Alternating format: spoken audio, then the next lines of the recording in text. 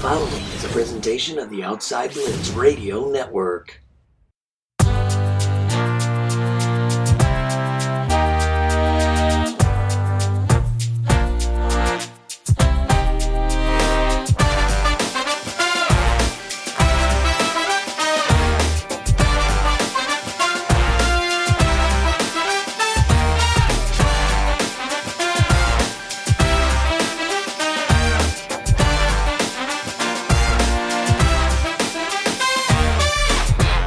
And welcome, ladies and gentlemen, to the Outside Blitz. I am your host, the fabulous one, Scotty Freytown, along with my co-hosts, hosts, Cannonball Alex Hill, and the Bootleg. What's up, everybody?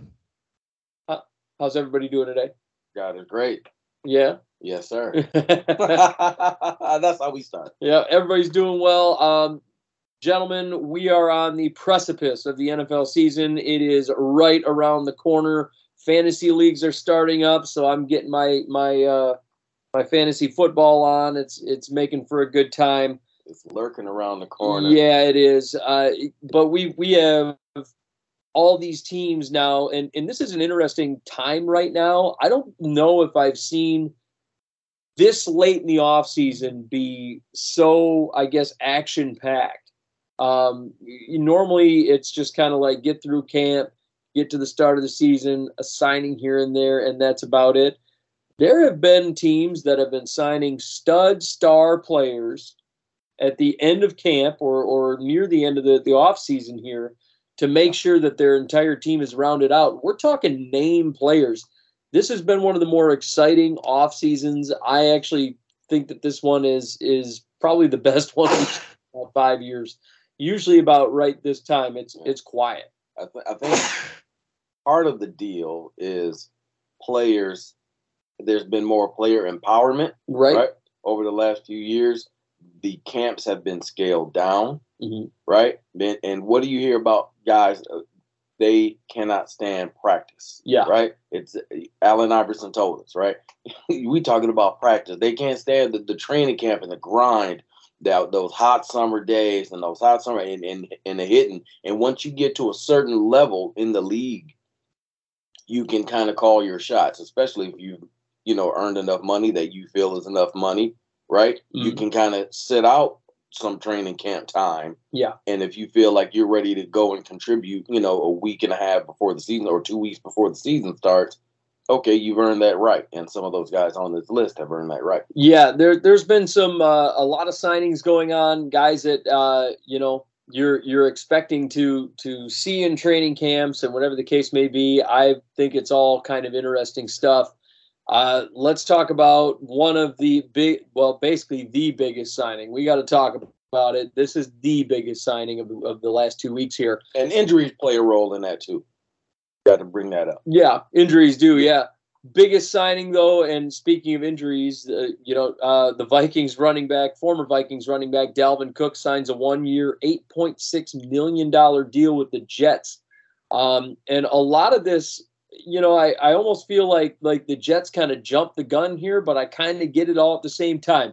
They go sign Dalvin Cook to the 1-year deal, $8.6 million. He's more of an insurance policy than anything. Because they also activated running back Breece Hall off of the PUP list. He's expected to be ready for week 1 now. When before we weren't expecting to see Breece Hall until several weeks into the season. Right. Starting with the Dalvin Cook, the deal, I think Dalvin got actually a pretty penny here, given the circumstances and given what the running back market dictates. Dalvin walks away from the Vikings. I believe he walked away with $9 million. If I'm not mistaken, the Vikings took a $9 million dead cap hit. It's not a bad walk. I'll take that walk any day. Yeah, and then he walks into a Jets situation where he gets an additional $8.6 million on top of it. So that man's set to make $17 million this year. Hey, let's take a walk. Yeah, exactly. He goes over to the Jets. Dalvin did say he wanted to play with Aaron Rodgers. That is something that he came out and said.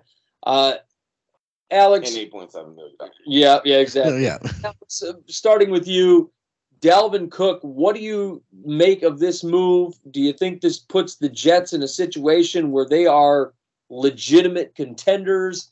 Do you think that this team is looking like a potential playoff and or Super Bowl team now that they have all of these weapons on offense? And let's not forget, this team's been putting together an offense this year. Right. So, So first off, absolutely. The New York Jets stock just skyrocketed. I definitely can see them going toe-to-toe with the Buffalo Bills. Now, granted, you're still going up against Josh Allen and the diva, Stephon Diggs. But you have, arguably one of the greatest quarterbacks of all time in Aaron Rodgers. You have one of the most prolific running backs in Dalvin Cook. You have Garrett Wilson. Breece Hall's coming back off the PUP list, so now you have a battle at starting running back. And you also have Sauce, on defense. So you definitely have a few very key pieces of the puzzle. And with Aaron Rodgers, at the helm, especially given the fact that he's freed himself of the shackles of the Green Bay Packer organization, we were expecting him. I would expect him to do some truly spectacular things. I would say, AFC East or bust for the Jets. Yeah, I think they're looking at a potential AFC East title. The Bills are the big obstacle. Let's keep that in mind. The Bills are the obstacle. I don't think anybody look, I get that Miami Dolphins are still there, but if I believe that I think the Miami Dolphins could wind up in third place in this situation, still making the playoffs. Yep. Could wind up in a third place situation. Yeah. This becomes very interesting. Boots, what do you got on this? I think it's Fugazi. Yeah? Yeah. I could be wrong, and it wouldn't be the first time, probably the third, but I could be wrong when I say this, but man, I don't see it. Look, you've got a below average offensive line in front of Aaron Rodgers. Right. An aging Aaron Rodgers whose numbers have come down. The efficiency is not like it used to be 3-4 years ago. Yeah. Right? He's on the downswing of the career. You've got an uneasy, less than average offensive line. You've got new players he's playing with, but he's also bringing the old crew back. He's bringing back the old gang, right? So he can feel comfortable. Not for the rest of the team. He's bringing guys in so that he can feel comfortable. And you wonder what kind of effect that has on the rest of the team, right? So who's this guy coming and just bringing all his boys? And, what are we, chopped liver type deal? Yeah. Right? If you don't think Dalvin Cook signed because Aaron Rodgers wanted him there, something ain't right. Right? So he wanted to play there, he being Cook. Aaron Rodgers wanted him there, just like Allen Lazard, just like Randall Cobb, just like Malik, the receiver, Malik, I believe Davis. But yeah, it's just, okay, who else you going to try to go get? Now they just come out, the Packers organization come out and had to squelch rumors that they were going to try to trade David Bakhtiari to the Jets. You're right. So what is that really telling me? It's telling me some things ain't right all the way, and I think it's going to be a little struggle for Aaron Rodgers and the Jets going forward. I think a lot of people think that there's going to be I'm kind of stuck in the middle. I'm kind of stuck in limbo because on one end, I look over and I'm like, this could be the second coming of a Brett Favre situation. This could be, one of those situations where a guy goes in and it's like Peyton Manning going to the Broncos, where he's just in the twilight of his career and just lights the world on fire. New scenery, new organization, new receivers, just tearing it up. I mean, we remember when Manning went over to Denver and Demaryius Thomas blew up and Julius Thomas blew up and Wes Welker blew up and all those touchdowns he threw in those 2 seasons that he was there, those first 2 seasons, it was like, what the hell is going on? This guy's a maniac. Yeah. And he was on point. A lot of people could see that. And then on the other end, like you said, I could see that there being a little dissension in the ranks as far as, Aaron Rodgers coming over, bringing the whole gang. Allen Lazard is over there. You got, Garrett Wilson over there. You got and now Dalvin shows up, so now you got Dalvin Cook, and there's a battle with Dalvin Cook and Breece Hall now. Who's going to be the man? So there's questions. There's definitely questions. You got chemistry concerns right there. Yep. So there are things to think about. It's going to be an interesting situation, but Dalvin Cook winds up over there. And as far as Breece Hall goes, I do think Dalvin's something of an insurance policy for them because Breece Hall did suffer the ACL tear last year. They weren't sure if Breece was going to be ready for week 1. They go out and get Dalvin. Next thing you know, Dalvin's there, and then Breece is ready like days after the fact. Yeah. So, I mean, you might have a two-headed I got to get ready. Yeah, Dalvin's here. But the interesting thing and bringing up the offensive line for the Jets, Dalvin Cook is great at running behind bad offensive lines, and particularly running that outside zone scheme. And that's kind of what his bread and butter has been throughout the last several years, is getting outside the tackles, using that speed. I think that's kind of what they're looking for. They said, oh, this guy, he's ran behind some shitty offensive lines. Let's see what happens. Yeah. So I think they're kind of hoping that they can see that type of success the same way he had in Minnesota behind some bad offensive lines moving forward. Speaking of the Vikings tight end TJ Hawkinson, he sat out for most of camp due to a severe ear infection that messed with his equilibrium. Is this concerning? I mean, are we concerned about TJ Hawkinson moving into week 1, Boots? I don't think so. I think TJ Hawkinson is going to be TJ Hawkinson. I think he's going to be ready to go. Yeah. Sometimes the equilibrium, it's weird because I've had some family go through some of that stuff where they were experiencing the vertigo. Yeah. Right. So that equilibrium stuff, it's not to, don't mess around with that because you can really, be disoriented and stuff like that. Mm-hmm. So it can affect you. And especially, you're trying to play football, right? You're running around with, 230, 40-pound guys trying to knock your head off. Right. You might want to make sure you're completely balanced. But if he's better by the end of it, I have got zero concerns. Alex, TJ Hawkinson, I think he's in for a big year. What do you think? Hawk's going to be Hawk. I think he repeats his performance from last year. And, I'm not concerned in any way, shape, or form.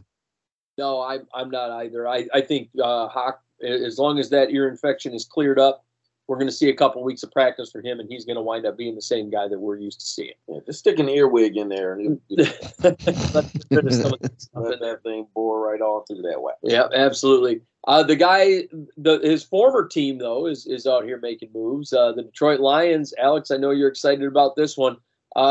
Signing quarterback Teddy Bridgewater to a one-year deal. They get their backup quarterback. Bridgewater's a high-end backup in this league, I would tend to think. He's got starting experience. He was a full-year starter for the Carolina Panthers. I don't think Bridgewater – he never gets the credit he deserves, I think, sometimes. I do think Bridgewater is a high-end backup at this point. Probably one of the highest-end backups, maybe even a low-end starter at this point. He just never got the experience and the what we hoped he would get in Minnesota when the knee injury occurred, and it really took him out of the game. Nobody thought he was going to play football ever again, really. And he comes back and has found himself having a great career moving forward. Boots, as far as Teddy Bridgewater, what do you think of this signing? I think it's an excellent one. Let me just say this. Teddy Bridgewater is my favorite quarterback. Yeah. I love Teddy Bridgewater just as a quarterback and as I don't know him, but as a dude, just from afar, man, I love and respect, have a healthy love and respect as a man to man for Teddy Bridgewater. Yeah. That's my guy, right? Since he came out of Louisville, that's my guy, right? I've always been in his corner. Anybody who knows me tell you that. But Teddy is the best backup quarterback in the league. Number one with a bullet. And that's ballsy. Yeah. And this is going to be a theme because the greatest backup QB retired, right? Chad Henne. Yeah. Okay, so who's next to take that step? It ain't Andy Dalton. No. Good, but the best backup is Teddy Bridgewater. Yeah. And this was an excellent signing by the Detroit Lions. Yeah, I think it was a very smart signing. I really enjoyed it. Alex, what say you? I know you were feeling the signing. Yep. It's definitely an insurance policy, keeping with that same theme, because Lord knows the Detroit Lions need all the help they can get. If Jared Goff happens to go down halfway through the season, then you don't press the panic button. You have a capable backup. And historically, Detroit has always had capable backup quarterbacks, especially they've had to dig in to the likes of Drew Stanton, I believe, had some touches at one point. Shaun Hill, Charlie Batch. Yeah. Charlie Batch. Shaun Hill was a big one. He was the best one. I think Stafford got him out of town. You're right. Yeah. Shaun Hill. Yeah, Shaun Hill basically, when Stafford was too hurt to play, Shaun Hill really stepped up. So Detroit has had a really good history of having good backup quarterbacks. Now that you got, Dan Campbell, excuse me. There's another Campbell too, Jack. We'll get to him in a second. But with that crew in Detroit, I think, they're taking one step closer to getting that NFC North crown.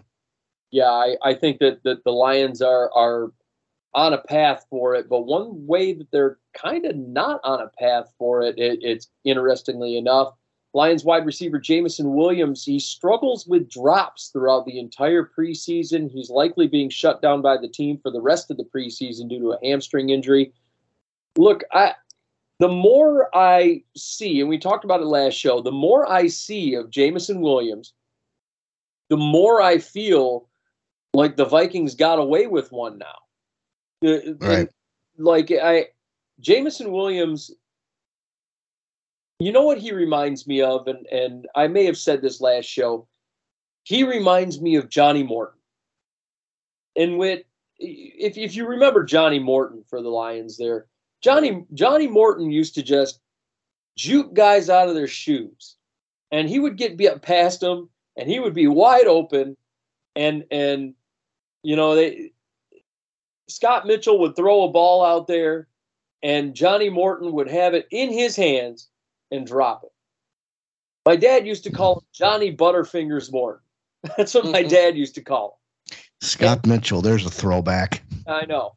And that's what Jameson Williams is sort of becoming to me. He's becoming Johnny Butterfingers Morton. He is I watched his practice tapes, and he's juking these guys out of their shoes, getting by them. He's got all the athletic ability in the world, and then when it's time to catch the football, he drops it. This guy's getting fist fights on the practice field, right? He's out there, dropping passes left and right. He's almost got a big head for no reason right now because he's not performing well. And then for him to go out there and not perform well in preseason games, he didn't perform well while he was out there on the field. He has not done well, and now he's got an injury. Now, last year he was hurt for majority of the season. Now he's hurt again. He's going to be deactivated for the rest of the preseason. And he's suspended. Yep, and he's suspended for the gambling stuff. This guy is trending bust right now. And I'm kind of like, what is going on? Because everybody thought, including myself, that Jameson Williams was going to be like this monster receiver, that the Lions were about to be 3 deep. He's lined up with Amon-Ra, and now it's Jameson Williams, and oh my God. And no, not really. Not really anything spectacular here. I am not sold on Jameson Williams right now. I have a lot of questions about this kid, and he's trending bust, and it's starting to look like the Vikings may have got away with one. And even with them walking away with Lewis Cine, who hasn't been spectacular. He had a good couple of days in practice, but hasn't been spectacular. Lewis Cine obviously dealing with injuries on his own. But I would say Lewis Cine, by comparison, even though they play different positions, Lewis Cine has looked better than Jameson Williams and has been picked quite a bit later in the draft. Jameson Williams has not panned out for the Lions one bit. Off the field issues, on the field issues, not catching passes, getting into fights. Dude, he's suspended now. He's trending bust. Am I wrong here, Boots? Am I missing something? I don't. You're not completely wrong. Here's the thing: when you're fighting in practice, when you punch, right? So when you're punching, you might hit a helmet. So those fingers that you need to catch the ball, right? They're a little, it might be damaged from that fight you got into, right? Or maybe you got all those paper cuts from counting all that money that you were giving out on the street of Detroit. That could be the issue. But no, seriously, you got 2 jobs as a wide receiver in football. Right. Get open and catch the ball. Bingo. That's it. Yep. Get up. That's the job requirement. Get open, catch the ball. Now, yeah, he can get open, gets past guys, runs by them, right? And you're looking 20, 30 yards down the field. There's Jameson Williams wide open. Here we go. Catch the ball, touchdown. But if you're not catching the ball, then what do we need you for? What do we have you for? What do you have? What are you doing that's different than anyone else who can get open and not catch the football? You're not performing to the level that we need you to, especially being the first round. They traded up to get you, doing all of these things that don't matter off the field stuff. I almost couldn't care less unless you're just doing something just, endangering other people, right? I almost couldn't care less what you do off the field. But when you get on this field and you're playing next to these guys who this is how they feed their families, this is how they keep food on the table, this is how they establish themselves. They're putting their bodies on the line every single time. And you have to line up next to them, and you got to be willing to do the same thing too. And if you're not doing what you're supposed to be doing while I'm doing what I'm supposed to be doing, hey, man, we don't need you. Let's get somebody here that's going to be doing what you're supposed to do, get open and catch the ball. Am I wrong, Alex? You are not wrong, sir. He really needs to take these 6 weeks that he's got, this rap sheet that he's got, and really sit. He might have blown out his hammy too. Heal up, sit on the bench, eat your humble pie, and we're really hoping that by week 7, we're in a good spot so that we can keep, really put our foot on the gas. Because as a Detroit Lions fan, it's definitely concerning. I mean, yes, he's trending bust. That doesn't mean he's going to be a bust. Like I said, I am a huge believer in I'll believe it when I see it. And when I'm going to be seeing it is in the regular season. Obviously, I could go back and watch tape of the preseason. I'll take Scott's word for it when he says, he's been dropping passes left and right. I mean, that does happen, but it's not supposed to. But the deal is, come week 7, this kid needs to have, he needs to have his working boots on. And I really hope that between the injury and the suspension and having Coach Campbell, punch, give him some tough love. I would hope that he'll realize, okay, I have to get my ducks in a row, or this big star thing is going to be a thing of the past. Yeah, I see, and here's the thing, like you, Boots, you were, I knew you were just getting ready to say, well, it's preseason, and they're working out kinks. I'm sorry. When I see a guy in preseason, and this is the thing that gets me about preseason, I get it's preseason and you're working out kinks and whatever the case, and that's fine. But who are you taking on in preseason? Majority of the time. Teammates. But not only that, in preseason games, who are you taking on? Backups, second stringers. Yeah. And you're not performing against those guys. And I'm supposed to think that this guy's supposed to be the second coming of Calvin Johnson or something. Yeah. Like I feel like they had that one big pass, that one big bomb against Minnesota where he went and he scored a touchdown and everybody thought that this guy was just going to be the man. And here we are. Next year. Yep. The following year, suspended, hurt, dropping passes, off the field shit, on the field shit, fighting with teammates. And I get it, good. He's got a little fire in him. He's got a little fire in his belly. He wants to I want to be great, and his teammates are talking shit to him because he's dropping passes and whatever else. But hey, catch the damn ball. And we wouldn't be talking. Yeah. This wouldn't even be a conversation. Right. So, I mean. So thanks, Jameson. Yeah. So with that, you know, and speaking of underperforming receivers, we'll move on to this one too while we're at it. Titans wide receiver Treylon Burks, he goes and sprains his LCL. He's supposed to miss several weeks. You know, this is a guy that, you know, I was never sold on when he got drafted. Mm-hmm. Never sold on when the trade took place for A.J. Brown going to the Eagles. Yep. And I just did not buy Treylon Burks. And so far, you know, and look, I get it. Injuries happen. Injuries do happen in professional sports and contact sports. I get it. These things do happen. But, Alex, we talk about it all the time, and I'm going to just scratch this one off the bingo card. What is the most important thing in professional sports? Reliability and availability. Bingo. You got to be there. You got to be on the field. If you can't be durable, then what good are you to your team? If you can't be on the field. It was the same problem for a little while that we had with Dalvin Cook. You know, we got to see availability and reliability. And so far, Treylon Burks has not been available and he's not been reliable. He's flashed talent and potential, mm-hmm. you know, when we've seen it here and there.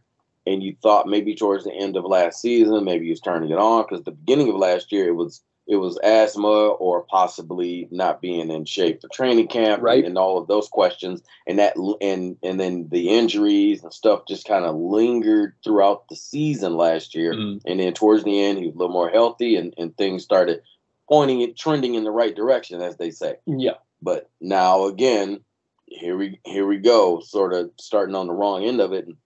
Injuries happen, like you said, but is it one of those deals where there's always something with this guy, right? Type of thing, right? And that's kind of where I'm thinking we're going with Treylon Burks here. Is there always something with this guy? I wasn't sold on him. I didn't think he was a first round talent guy, to be honest with you. I was not sold on him as a first round. I'm sold on his talent being draftable. Where in the draft? That depends on team and scheme. Yeah, and obviously, I don't think the Titans are very, you know, sold on him with the DeAndre Hopkins stuff going on with him getting signed over there. You know, it just seemed like a silly move. It looked good for the Eagles now, though. Yeah, the Eagles are loving every single second of that. Mm-hmm. You know what? We got other signings going on around the league. Speaking of the old AFC South there, the Colts making moves here. They named quarterback Anthony Richardson as their starting quarterback. And Boots, I know you just are fully erect over that one. I wouldn't go so far to say that. I wouldn't go that far. He's very excited. You were waiting. Oh man. Yeah. Well, here's the thing. Like, you knew that wasn't going to be the case. Right. Nobody drafted a guy that high, right, to be a backup. Right. Maybe the game. Yeah. Right? Maybe the first quarter of the first game, first half. You know, the guy that we had over here maybe struggling a little bit, quote unquote. Right? So let's put the kid in. Right. Right? So it's not like this was unexpected. This is going to be it's a major transition because, you know, Richardson, he's still got he's still a little raw, right? You know, just needs a little bit more season, a little more timing and touch on the passes. But I saw there was a pass that he threw, the 35-yard just rainbow into the corner, the near corner of the end zone for Alec Pierce, and Pierce dropped it. Yeah. And I mean, Richardson put it in his shirt pocket and the kid dropped it. And I was so pissed off at that. But you saw a lot of flashes of his raw athleticism, his power, he took willingness to take on a defender, you know, heading out of bounds. He could have just, you know, slid, but he took on that defender and, you know, made his presence known. And I think he'll just get better with time. He literally had 1 1/4 of college football. Yeah. You know, maybe 1.5 seasons of college football. So, he just needs a little bit more time, but he's in the right offense, I believe, to really accentuate his true talent. The ability to run the ball, the rushing ability is always going to be there, so I think he'll be all right. Yeah, I think one of the Achilles heels, and it's interesting you mentioned Pierce, is one of the Achilles heels for that team. And I love Alec Pierce, but he dropped it. Yeah, and for Richardson, I think it's going to be the receiving core for him is going to be one of those things that they're going to have to address. And that's something that Indianapolis hasn't fully addressed for a while. It's like Michael Pittman and then everybody else. And if Michael Pittman's not there, it's looking a little rough. I know they got Isaiah McKenzie over there now who is halfway decent. Josh Downs. Touchdowns. Yeah. Josh Downs is over there. I know he's technically in a second string role right now, according to the depth chart. But we'll see how he pans out too. And Kyle Granson at tight end. I'll talk about him a little bit later, but there's a gem at tight end in Indianapolis. Yeah, and that it's going to be kind of an interesting situation to say the least, as far as Anthony Richardson goes, and see if he can lead this team, and to see if he's going to be able to handle a team that really doesn't have a plethora of weapons for him, over there. Alex, what is your prediction for Anthony Richardson? Is it going to be a rough year for him, or is he going to have a breakout season? It's really hard to tell. Obviously, I'm sure the first couple of games are going to be rough because, again, you're getting into the NFL. It's not college. But I'm going to give Anthony Richardson a chance. I really think that he, bumps the Colts into in a positive direction. I don't really know he's going to have a breakout season, but he definitely will have a decent season. I think the Colts. It's fair to say, this is a little bold. Colts have a winning record after their disastrous season last year. I know, yeah, it's a little bold. If realistically, I'm looking at 7 wins. Realistically, but nine wins gets you a winning record. Alex out here looking like Randy Marsh walking around with his balls in a wheelbarrow. Excuse me. Jeez, oh Pete. So we have that going on. Another quarterback that might, in my opinion, he might struggle a little bit is going to be Sam Howell. The Commanders have named Sam Howell as their starting quarterback. We kind of saw it coming. Sam Howell out of North Carolina, we know that he stayed about 1 year too long in college.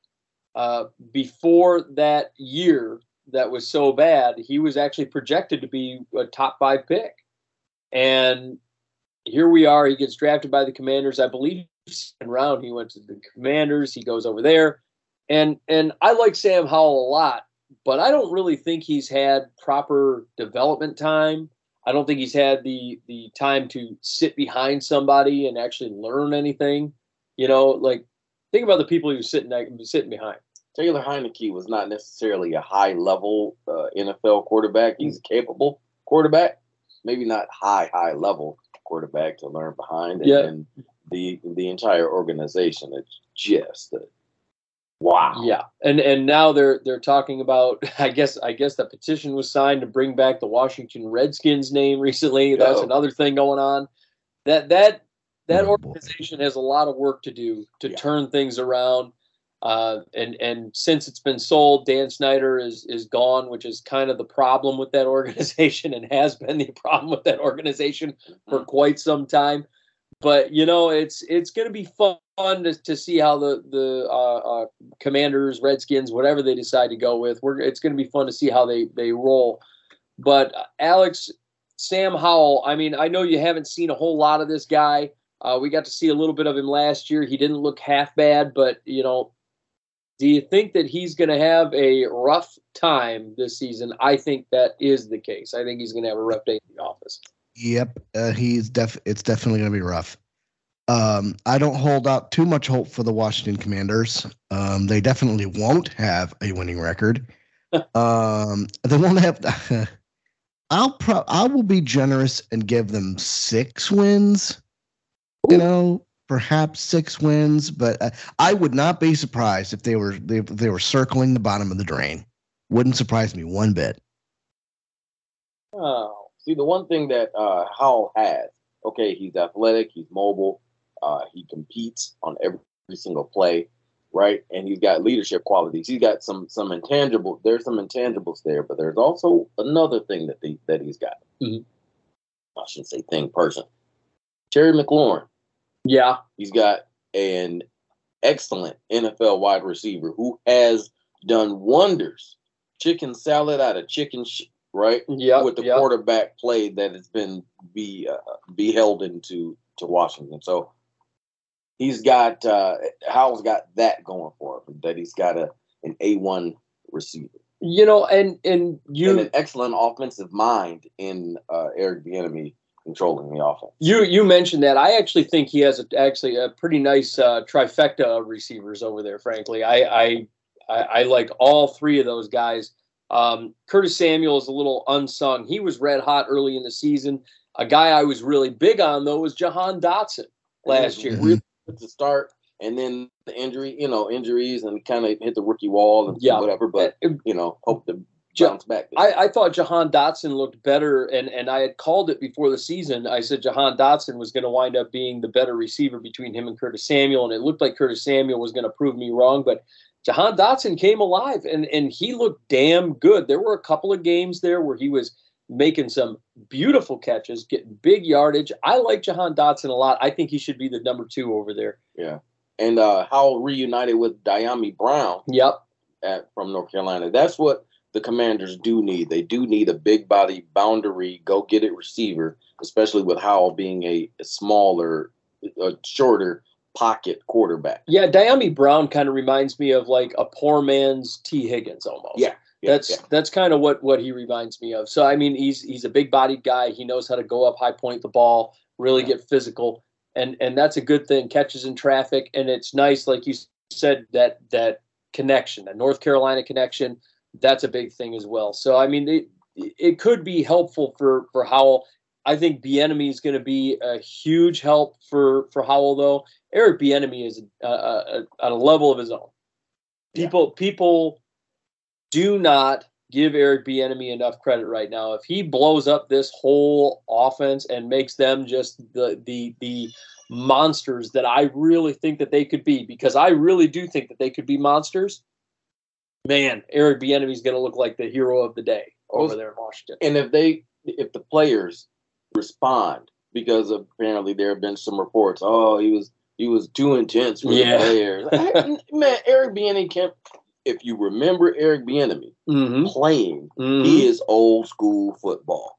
That's an angry man. In old school football, this is what you're going to have to deal with sometime. Yep. Just, hey, this is what it is, bro. This is what we're doing. This is the plays that we're calling. This is how I'm running it. Either get with it or get gone. Yeah. Right? And the head coach should be, hey, do what he says to do, because this is why we brought him here, so he could do what he's going to do. No doubt.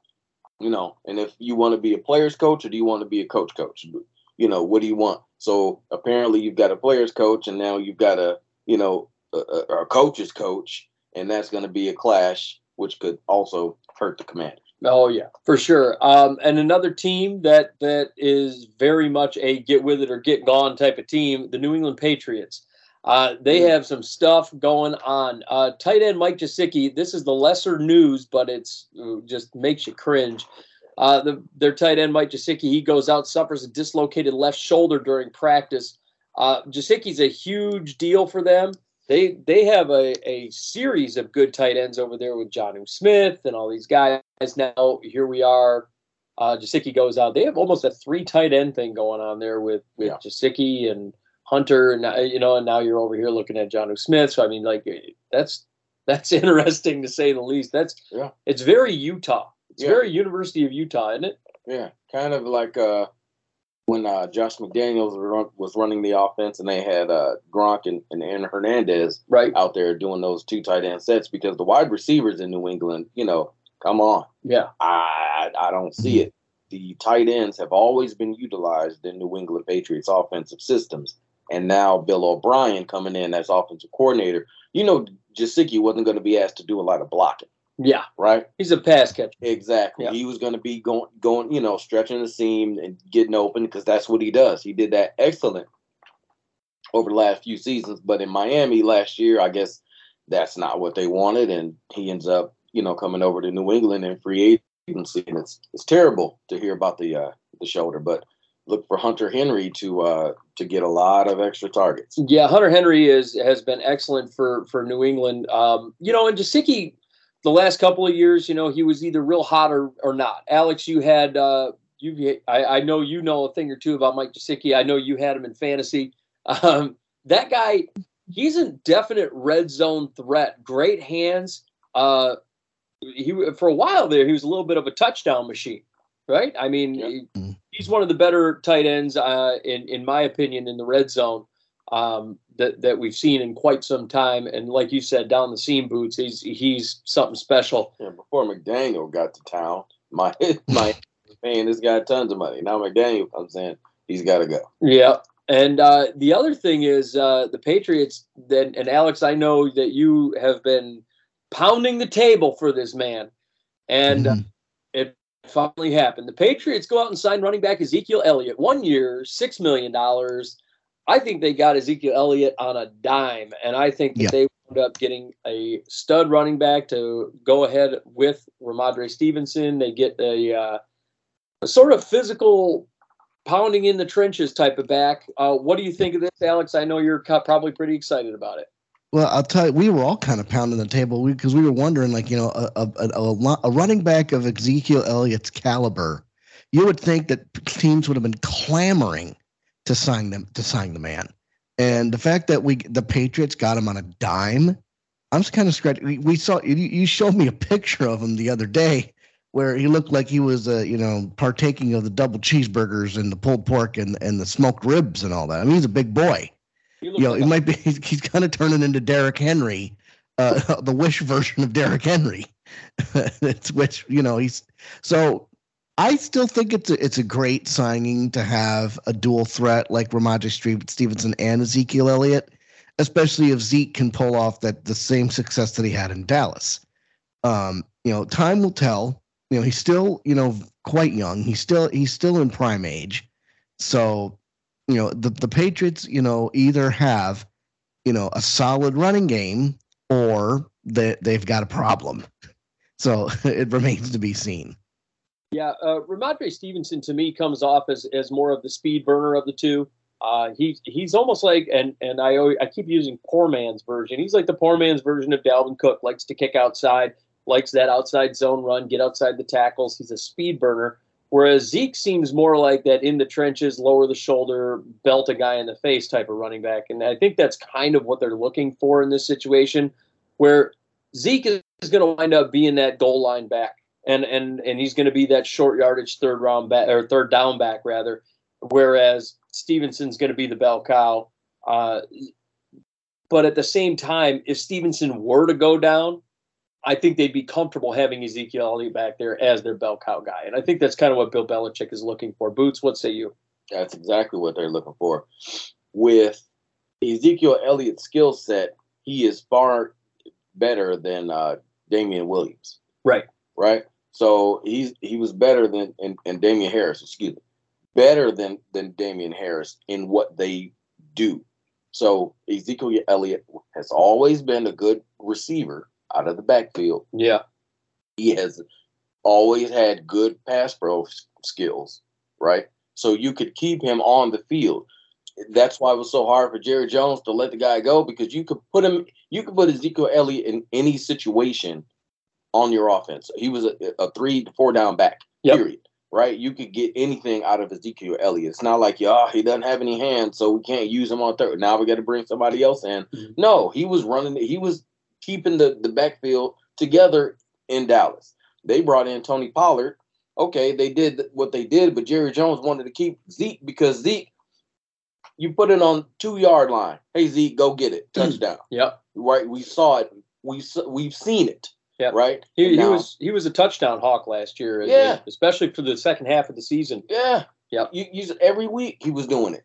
And so you see that from afar. If you're looking at the Patriots organization, you're seeing that, okay, well, hey, if we need somebody at the goal line, we don't feel comfortable with Ramondre. Hey, yeah, turn around, hand it to Zeke. We got a touchdown. Yep.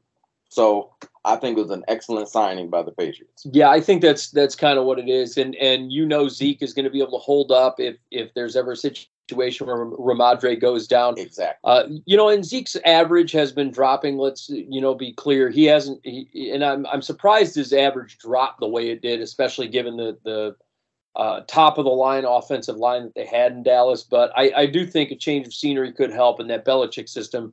Bill Belichick has shown that he knows how to properly utilize power backs. Yeah. And that, like, remember LeGarrette Blount, he's the big one. LeGarrette Blount. I mean, he utilized him beautifully. Dillon. Yep. He revitalized Corey Dillon's career when Corey Dillon came over from Cincinnati. Right. So, I mean, it's a big thing here, and I think that's going to be excellent. Speaking of the Cowboys and that offensive line, the Cowboys agree to a reworked deal with offensive guard Zach Martin. That's going to pay him $18 million per year, effectively ending his holdout. We talked about it last show that Zach Martin was holding out, and I honestly I think this is just the smartest move that they could have made. Jerry Jones needed to give up the dough and pay this offensive guard, get him on the field. He's one of the best in the game. Pay the man. Yeah, he just got that Ezekiel Elliott was going to get, because Jerry Jones wanted to give it to Zeke. They said, no, Jerry, no. We don't need him. So they gave him, apparently Zeke didn't take as long of a walk as Dalvin Cook did. But, yeah, this is an excellent deal. You needed to keep Martin. Yeah. You just needed to. Like, it's non-negotiable. Yeah, you need him. The interior of that line is going to be spectacular. Alex, Zach Martin, he's imperative to keeping Tony Pollard healthy, correct? Absolutely. Yeah, and you got and Dak Prescott for that matter. You got to protect the blind side. Yeah. Like we said, Zach Martin's one of the best in the game. It's absolutely necessary for the Cowboys to re-sign that man.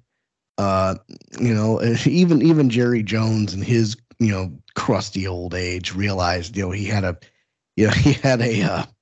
trump card in that essence, and so good move by Dallas. Yeah, I think Jerry Jones has gotten to this point where he's like this angry old man that's pinching so hard that he's just going to shit out a nickel. Mm-hmm. It's coming. I'm telling you.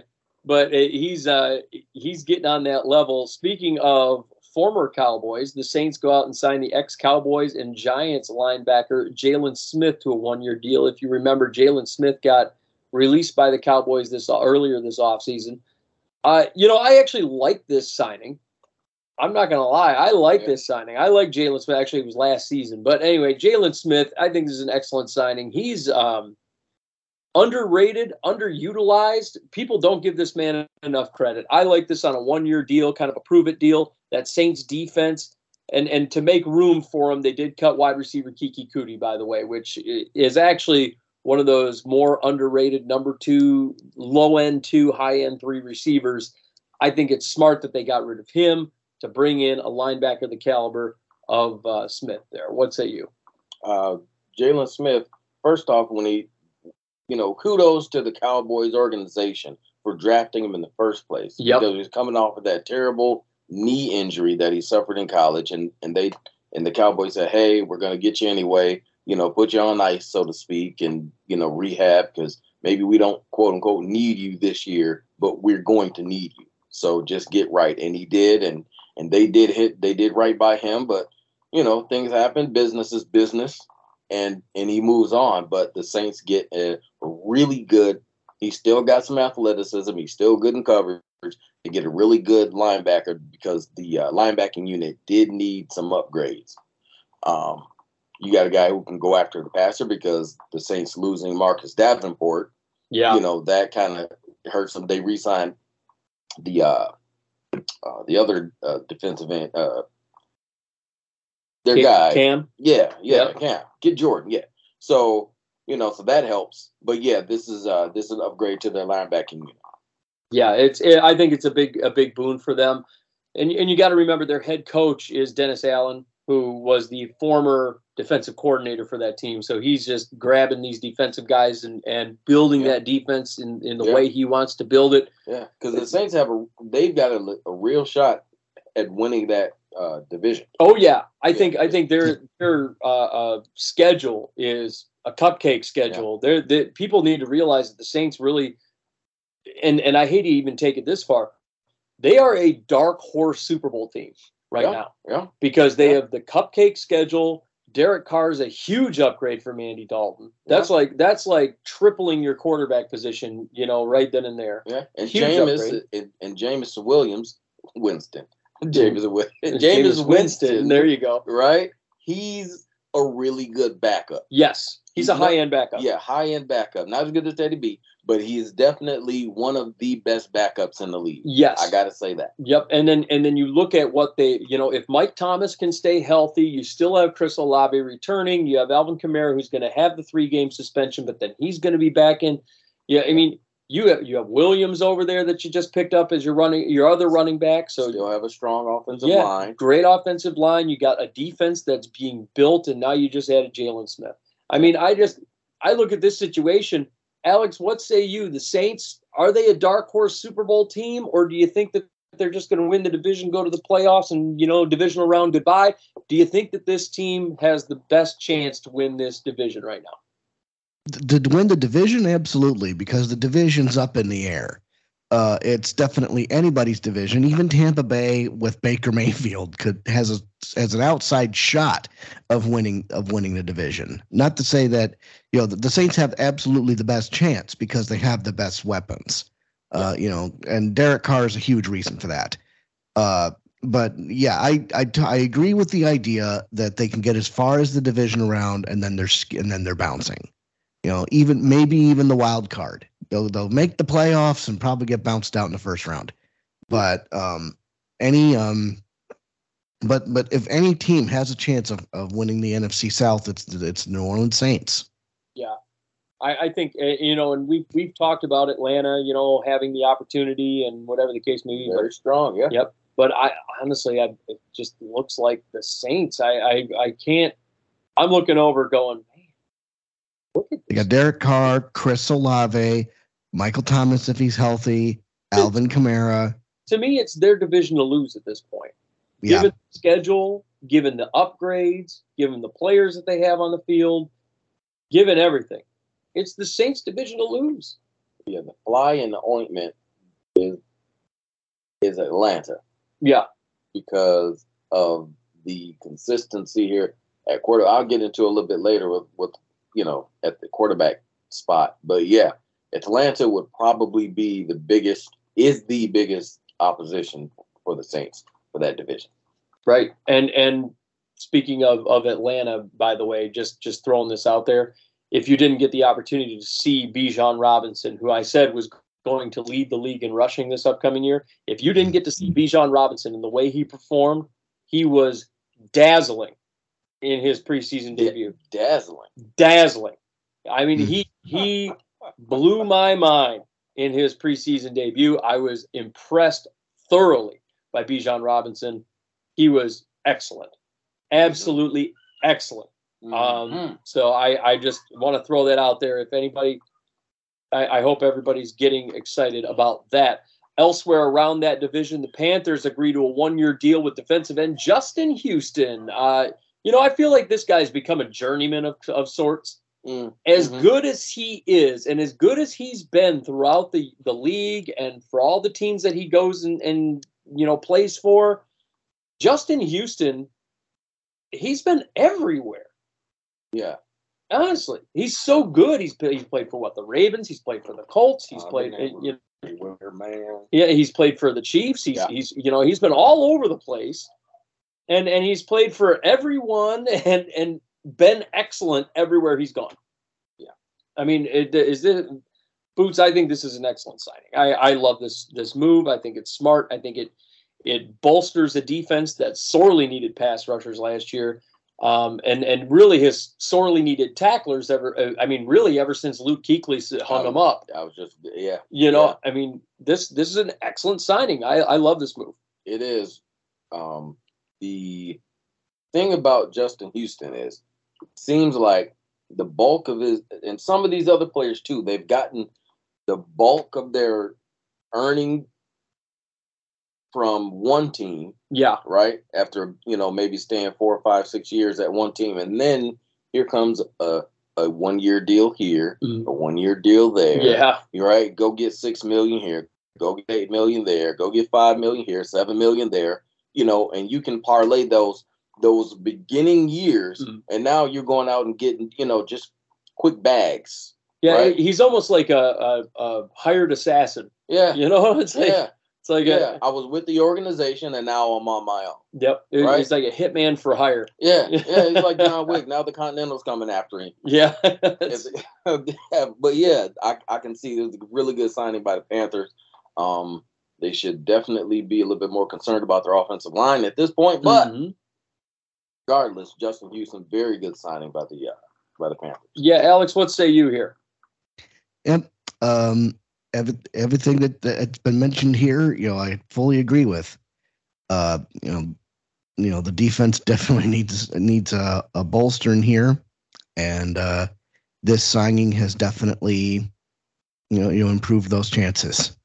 Yeah, I think a lot of people just like Justin Houston always remains as one of those guys. Like he'll make the headline, but he always just kind of flies under the radar. Yeah, nobody thinks about him, and then when he gets signed, everybody goes, "That fucking guy was still out there." Yeah. Right. It's a pleasant surprise to be sure. It's like the general public may be unaware, but everybody in the NFL knows. Yeah. People are looking around going, "Oh shit, he's still out there! I can't believe that." Yeah. Another guy that was still out there that got signed actually just yesterday. The Ravens go out and sign defensive end Jadeveon Clowney to a 1-year, $6 million deal.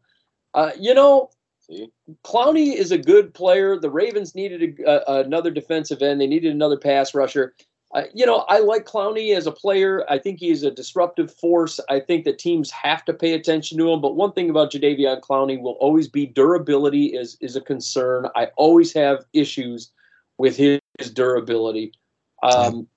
Alex, I know that you know all about Jadeveon Clowney, and up here in Michigan, we heard, nothing but Jadeveon Clowney for like 2 years almost. Man. Ooh, when he ran over Denard Robinson in that bowl game, people were looking up and going, "Oh my God!" And he's a former number 1 draft pick too, a number 1 overall draft pick.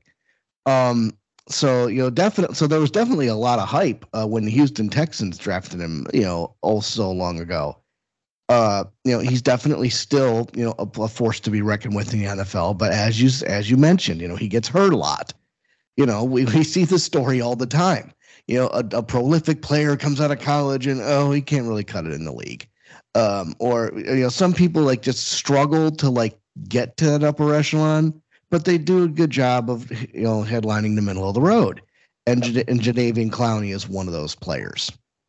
Yeah, Jadeveon, he came into Houston. He was hurt. Almost the first 2 seasons he was hurt. Houston ultimately winds up sending him to Cleveland. He goes to Cleveland. He was a force in Cleveland, but he did suffer a couple of injuries over there. And, so we're seeing all these different things. And now he goes over to Baltimore, where I think he could be a really good fit. John Harbaugh knows how to utilize guys. Yeah. Here's the thing. There's the David Ojabo pick. Yep. I don't know if he's quite ready. Right. He was very raw coming out. Right. And with the injury, maybe they're still, having some concern with that. But Calais Campbell not being there also. Mm-hmm. Right. They lost him. So now here's another player that we can bring in at that same, caliber, right, to get some of that same production and still, be a force on defense. And I hate to do it to you, Alex. I hate to do it. It breaks my heart. But it was Vincent Smith that Jadeveon Clowney popped. Yeah. And that helmet off. Oh. And I remember I was watching the live, and all due respect to Vincent Smith because he popped right back up. When he got destroyed and his helmet came off, he popped right back up. I thought he was done. Right. But, and I think Vincent Smith's career ended right, even though he popped back up, his career ended, and Jadeveon Clowney is like he stole his career. Right. And yeah. Right. Yeah. And onto the next level. It's like he took everything that Vincent Smith had. I feel bad for Vince. Yeah. I hope you're doing all right with yourself, Vince, because everybody remembers that clip was on ESPN for decades. Mm-hmm. All right. Yeah, we're gonna have to get a wellness check on Vincent Smith. Make sure. See if he can still walk. Yeah. Speaking of the Ravens, they've got other stuff going on. So their corner, Marlon Humphrey, he undergoes a foot surgery. He was successful, but he's going to miss several weeks of the upcoming season. In turn, the Ravens go out and sign, and this is another guy flying under the radar, nobody talking about him. Corner Ronald Darby, a 1-year, $3.2 million deal. Darby is one of those underrated kind of guys. I think he's more or less like a high-end CB2. At $3.2 million, I think he'll get them through. Because Marlon Humphrey is hurt so much, a lot of this Jadeveon Clowney signing starts to make a lot more sense. I think the Ravens are going, all right, let's just make sure we have good enough corners to cover, and let's just get that front seven just blitzing the hell out of people, and we'll make up for it. And blitz zero. That's what I think they're looking at. Marlon Humphrey, and then once Marlon Humphrey gets back, they're going to have all these guys, on their team, ready to rock. So I mean, it could turn out to be a really positive situation for the Ravens if they can get past this issue with Marlon Humphrey being hurt. So I mean, it could be a good one. Boots, Marlon Humphrey. I mean, him being gone, Ronald Darby coming in. It's all starting to make a little bit of sense, right? Yeah, get well soon, Marlon Humphrey, because the Baltimore Ravens, they're going to be all right. The defense will be just fine, and when Humphrey comes back, they'll be even better. So as long as Darby stays, does what he does, right? Sort of like the Band-Aid bullet wound type of deal. The backup quarterback, hey, just do what you do. Don't try to be him. Just do what you do. We know what you can do, or else we wouldn't have brought you here. Yeah. Right. And just be you. Just do enough. Yeah. Do enough to get go 500. Yeah. That's kind of what it is. Yeah. And I think that's kind of what they're looking for. Also, the Ravens, they get a little bit of a oomph here, and this is another guy that availability and reliability. The Ravens running back J.K. Dobbins, he's activated off the PUP list. I feel like he's almost always on the PUP list. Every season we're talking about J.K. Dobbins being on the PUP list or being on IR. Yeah. He's back, supposedly healthy. We're going to see how J.K. Dobbins turns out. This man has not been healthy for, 3 years now. I mean, he's just – yeah. I feel like he's like a permanent resident in the injury ward. Yeah, he's like the grandpa from Willy Wonka. Like the season starts and he starts dancing around. Hey, let's go. Yeah, maybe he just didn't feel like going through training camp. And then training camp's over. Hey, all right.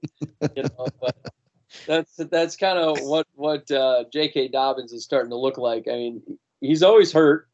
I hope that for his sake he's healthy, but I would put my money on Gus the Bus right now, still Gus Edwards. But I have a little more to say about this later. But Dobbins he could be great. He could be. Even when he was injured last year and was destroyed, still putting up 5 yards a carry, just about. Yeah. It shows what he can do. But if he's healthy, man. Yeah, and that's the imperative thing. If he's healthy, it's always going to be the thing when it comes to him. Running back that is healthy, that gets signed to a deal because a guy doesn't feel like showing up to camp right now. Raiders go out and sign running back Damian Williams as Josh Jacobs remains a holdout from camp for a new deal. I don't blame Josh Jacobs for wanting a new deal. He led the league in rushing last year. He was outstanding. He was outstanding running back last year. They didn't pick up his fifth option. Yeah, they didn't pick up his fifth-year option, but then they dumped the franchise tag on him. He doesn't want to be there unless they give him a proper deal, and I don't blame him. He deserves every penny. But Josh Jacobs, I mean, he's a holdout. Damian Williams comes in. We've seen Damian Williams. He's been another guy, journeyman guy that's been all over this league. Yeah. Played for that Super Bowl winning Kansas City Chiefs team, if you remember, a couple of years back. So I like Damian Williams. Power back, likes to lower the shoulder, likes to hit guys. That's what he's there for.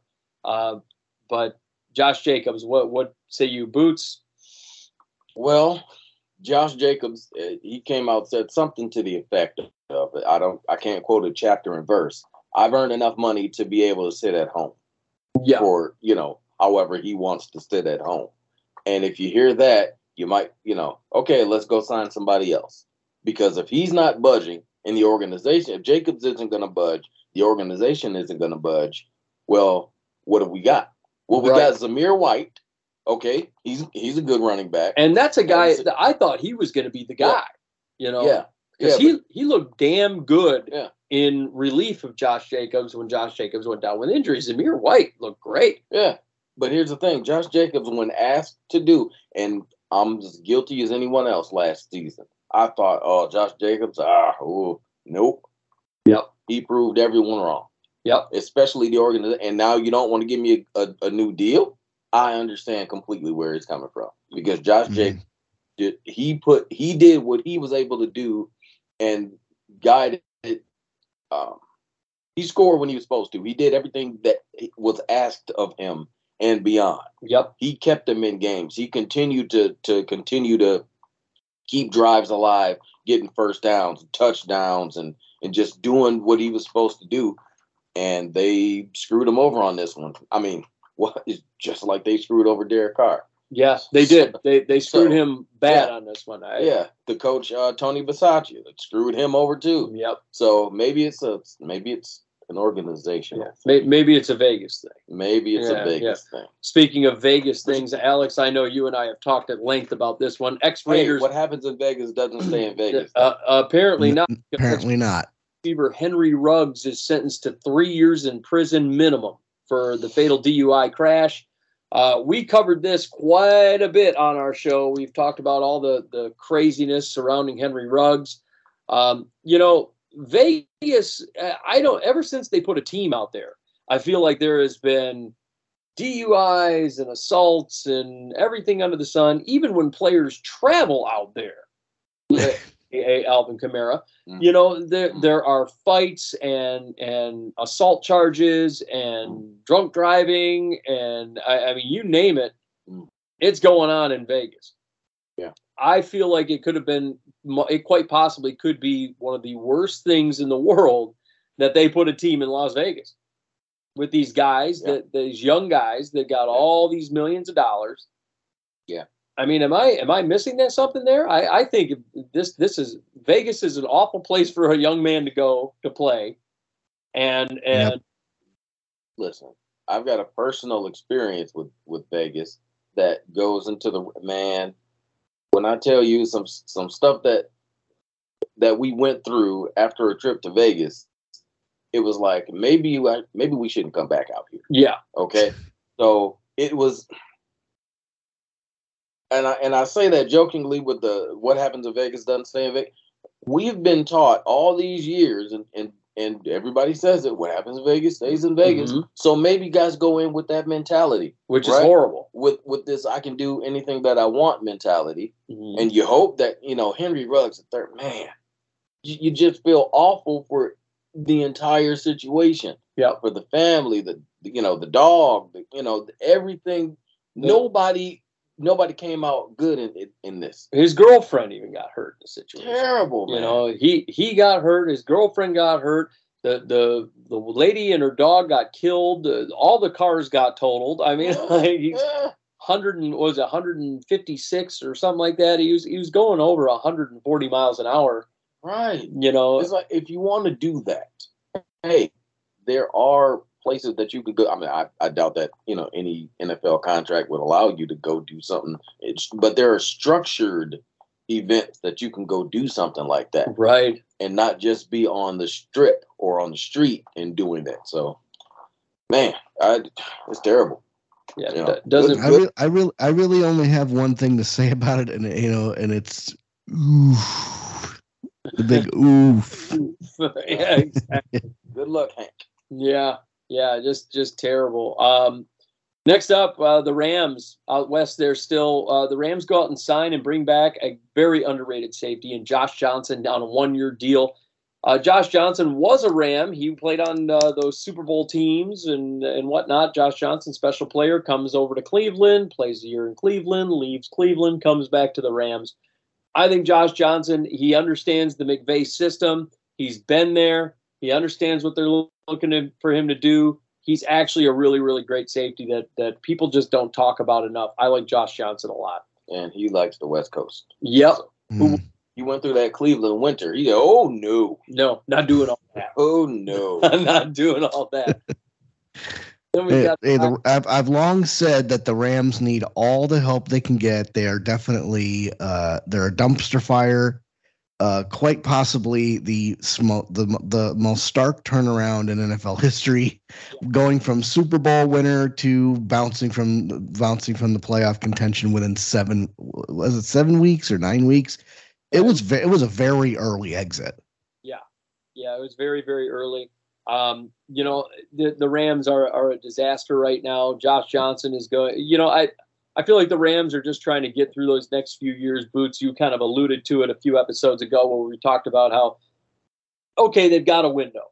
They won a bowl, and now they've got a 5-year window where the fans are going to be satisfied, and then they're going to get a little unruly in year 6. And that's kind of what I think the Rams are looking at right now. They're trying to put the pieces back together after they sold the farm for a year to go win everything, and now here we are. They realize they're in a full rebuild. But here's the thing about the Rams: when they got rid of those picks and whatever, they had already drafted well enough, right, in the late rounds to get them through a rough patch. Yes, that they knew was gonna come. Yeah, they knew it was on the way. Yeah, and in the draft picks that they had this year, once again solidified that they planted some really good seeds, and watch them grow. Right. And that's where I'm at. I think that is that's what I think the Rams are doing. And if you see some of the trades that they've made recently too, and some of the moves that they've made, they've actually wound up with some decent draft picks for the future as well in the earlier rounds. So hopefully for the Rams' sake, we'll see them turn it around relatively quick before the LA fans start rioting. Also, speaking of a guy that likes the West Coast a little bit more, not really the West Coast, but he likes the heat in the desert, Cardinals tight end Zach Ertz. He's been cleared for football activity. He's set to start week 1. He had a knee injury last year. We had a lot of questions about whether or not Zach Ertz was going to be ready for the Cardinals starting week 1. It turns out he will be. I think this is excellent for Kyler Murray and company. This is excellent news for the Cardinals. Zach Ertz was excellent last year when called upon before his injury. He's actually one of the better tight ends in the league. He had a little bit of a red hot streak there for a minute before that injury took place. So I like this a lot. I'm very happy for Kyler Murray and company because he needs all the help he can get out there in Arizona. Boots, what say you? If there was any time for a bad time to come back from an injury, this is probably it. Yeah, it is. Because, brother, you are coming back to a team that is not going to be the same. The offense has changed, and, you're going to get up to speed with a backup quarterback because it could be the rookie Clayton Tune, or it could be Colt McCoy, but, is Colt McCoy all in? There's a change in regime. It's a whole lot of just, ugh. Yeah, right. It's a mess. Yeah, and they're looking at bottom of the barrel. They're probably going to have the worst record in the league. And good luck, Zach. Yeah, I'm glad you're back. Well, here's what you're walking into. Yeah, he is kind of walking to a disaster zone here. And then we got the Dolphins defensive tackle Christian Wilkins. He is now staging a hold-in while negotiating a new contract with the team. Alex, Christian Wilkins, one of the better defensive tackles in the league. I mean, I don't know that he's going to go out and get Ed Oliver money here. Okay, but we just saw an offensive guard get paid $18 million. I think Christian Wilkins is amongst the same realm there financially. About $18 million for a defensive tackle seems about right, especially one of his caliber. Alex, what say you? Yep. I mean, yeah. I mean, you're right. Ed Oliver money sounds. I hear that term. It's kind of like Dak Prescott money. But Ed Oliver, I think, is worth every penny. But Ed Oliver, it's also very much younger. Yeah, and he also paid. And he produces big time. And Christian Wilkins produces, but is he Ed Oliver? No. Ed Oliver. Well, he's definitely one of the more entertaining players in football. If you ever heard him on Mic'd Up, but I think I think $18 million is fair. The Dolphins are going to need a prolific defensive player, to protect. Not to protect Tua. That's the offensive line. But to get to the other guy, yep. When you have a key piece of your team, staging a hold in or a holdout, whatever it is, it's not it's not helpful, and you got to figure it out, guys. You got to meet in the middle somewhere. I almost feel like a hold in is worse than a holdout, because if you do a hold in, you're still getting paid. You showed up. You're just refusing to take the field. There's no fine associated with that. That's why guys have started, staging hold-ins. We saw it with Justin Herbert. Now we're seeing it with Christian Wilkins. That's why the hold-in thing has kind of become popular. Oh, I'm going to show up, but I'm going to create this bad aura at practice and be a dick now.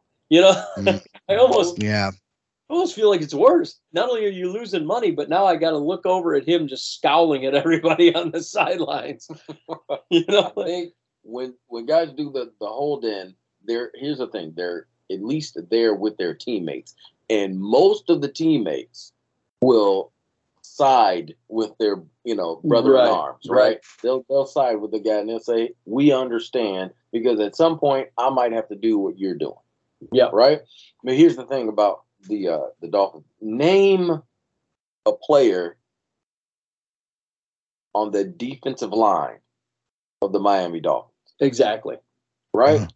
Somebody that pops out, okay, yeah, we got to pay attention to him on this play. He's it. He's it. Exactly. Yeah, he's it. So if he's the one that you schemed for and you have to, make sure that you account for on every single play, that's the guy that you need to pay. Right. Miami.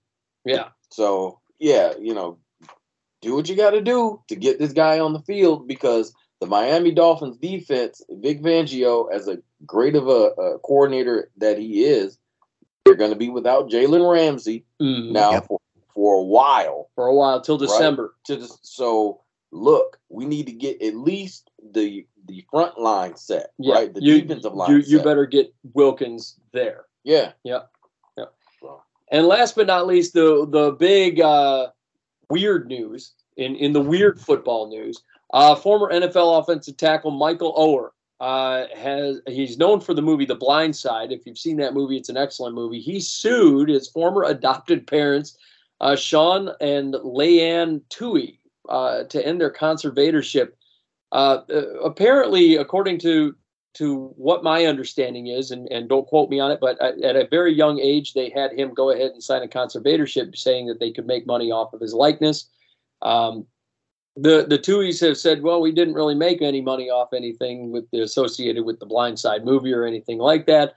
But, Michael is apparently reportedly very upset because of the fact that they told him that this conservatorship was just like an adoption, and that they were adopting him into their family, and that's what it was going to be. And as it turns out, Michael Oher was never actually truly adopted by them the way that it was depicted in the Blind Side movie. Obviously, The Blind Side is a critically acclaimed movie.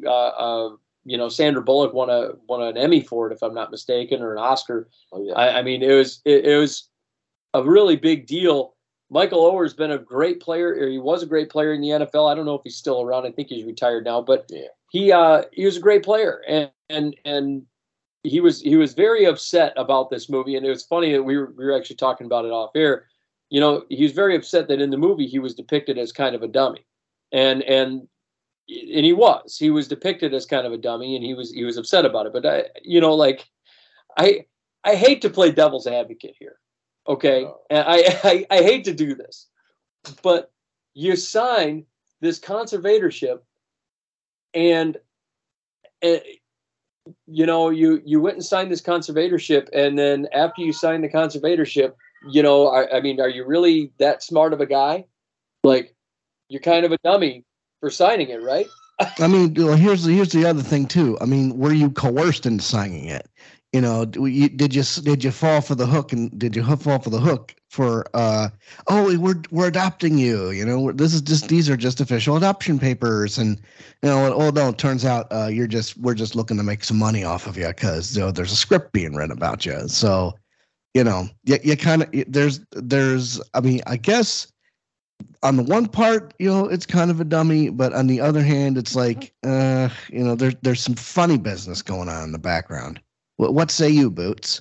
Here's the thing: when you are a mature, you're an adult. These were adult people who knew what they were having this young man sign. Right? You're signing over your image and likeness into perpetuity.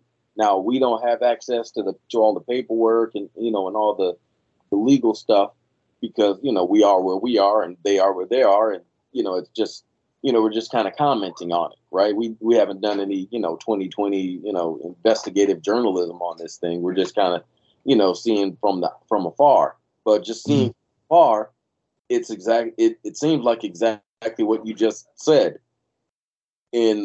They are taking advantage of someone who they probably felt like was going to earn millions of dollars at some point playing professional football.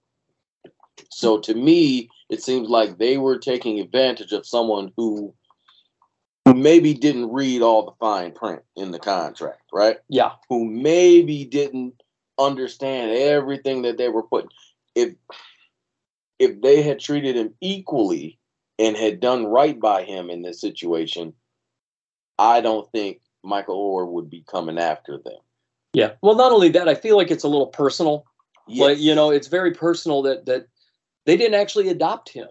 Right. And he was under this feeling, this thought that they were adopting him, and they didn't actually adopt him. Right. And he feels like they were using him. Yeah, and he's hurt by that. So I mean, this is almost like a personal lawsuit where he's just like flipping him the bird now. Yeah. he's that. Yeah. And it's just a strange situation. The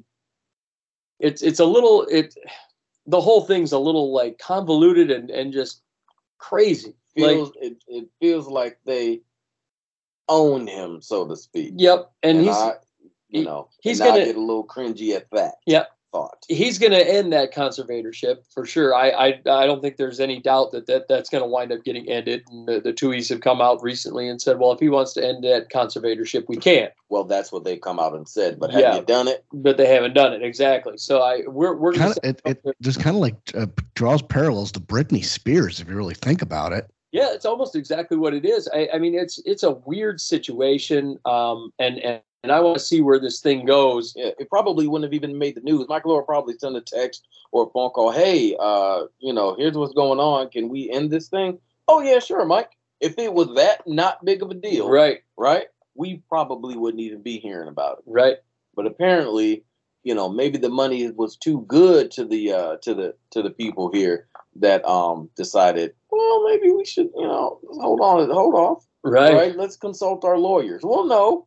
If he wants to end it, right? Right. If you want to do right by the guy. Yeah. It's just weird. If they wanted to do right by him, they would have adopted him in the first place. There you go. So with that's our news around the league. So what I want to do here is I want to take a quick break. And then we're going to jump in. We're going to talk about our impact players, one offense, one defense, one rookie for every team. Also, Boots has Boots Bets coming around the corner right after break. So we're going to kick it off with Boots Bets when we come back. So we'll be right back right here on the Outside Blitz. At It's Your Time Massage, You get all the benefits of one of the larger massage chain parlors, but in a more intimate and personal setting. With 4 years' experience, massage therapist and owner Amanda Yatta's goal is to help people in a natural way, offering Swedish, deep tissue, pregnancy, aromatherapy, and sports massages. You will feel better and have more energy in just 1 hour. It's Your Time Massage is offered in-home, Amanda's or yours, with the rates ranging from $55 to $130. You get professional quality at an affordable rate. Contact Amanda today at 313-686-4347 or online at iytmassage.com. It's Your Time Massage, a natural way to improve your well-being.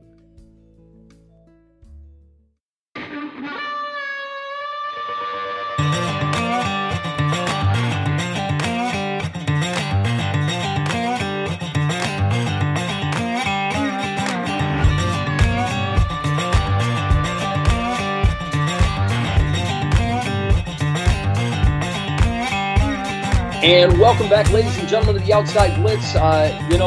We have a special, a better in the house. A special, a man who loves to go out and make some of the best bets in all of college ball. And that is our resident bootleg bettor. Boots, you've got some of the best bets in college football. I want to hear them, and I want to hear them right now. Well, thank you very much, Scotty. Here's the deal. I've got some bets for the entire college football season. We are doing this live here right live here right now. Here's the thing. I have been concentrating purely on the Big Ten and the MAC conference. Sure. Okay. Those are, these were the games that were on the DraftKings platform, the sports book, as of from June 19th to July 4th, 2023. Mm-hmm. Okay. Now, I'm known as the bootleg bettor for one, for the simple reason. Hey, we ain't pros out here. No. Even the pros only hit about 53% of their bet. And these are professional guys, right? So we figure we don't have thousands to wager just laying around like they do, right? So we're only betting a little bit here. Okay, so for this particular exercise, in these 25, 26 game, maybe just 25, we're betting $1 US. Just one. Okay, if you want to come back and get back on and bet 5, 10, 20, 25, 50, 100, you do what you want to do. Okay, But for this live exercise here, we're only wagering $1 US. Oh boy. Okay, so on to the games. Okay, in action, week 0. I'm just gonna call it week 1. I hate calling it week 0. There is no week 0. Right. If you're playing games, it's official, right? Yep. So what we've got here is August 26th, 7 p.m. We've got Ohio University on the road against San Diego State. Now, Ohio is a 4-point dog on the road as of July 4th. Well, since that time, they are now a 3.5-point dog. And I'm surprised that's against San Diego State, to be honest with you. Yeah. Well, here's the thing.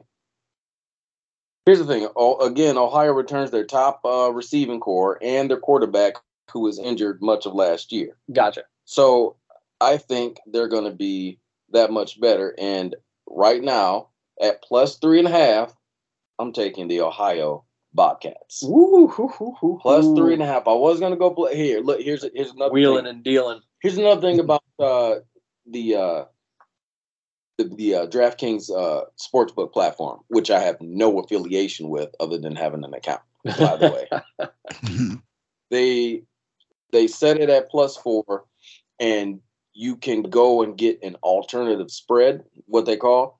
I don't know what tab it's under, but you can search for the alternative spread, and you can buy a point and get it back to 4 if you want. Mm-hmm. But I'm taking it at plus 3.5 because Ohio is going to be a dangerous team in the MAC conference this year. Right. They were champs last year, so I'm going to take them. Plus 3.5, the Ohio Bobcats right here, right now, in front of God and everybody. That's a good pick. They won 4 out of their last 5.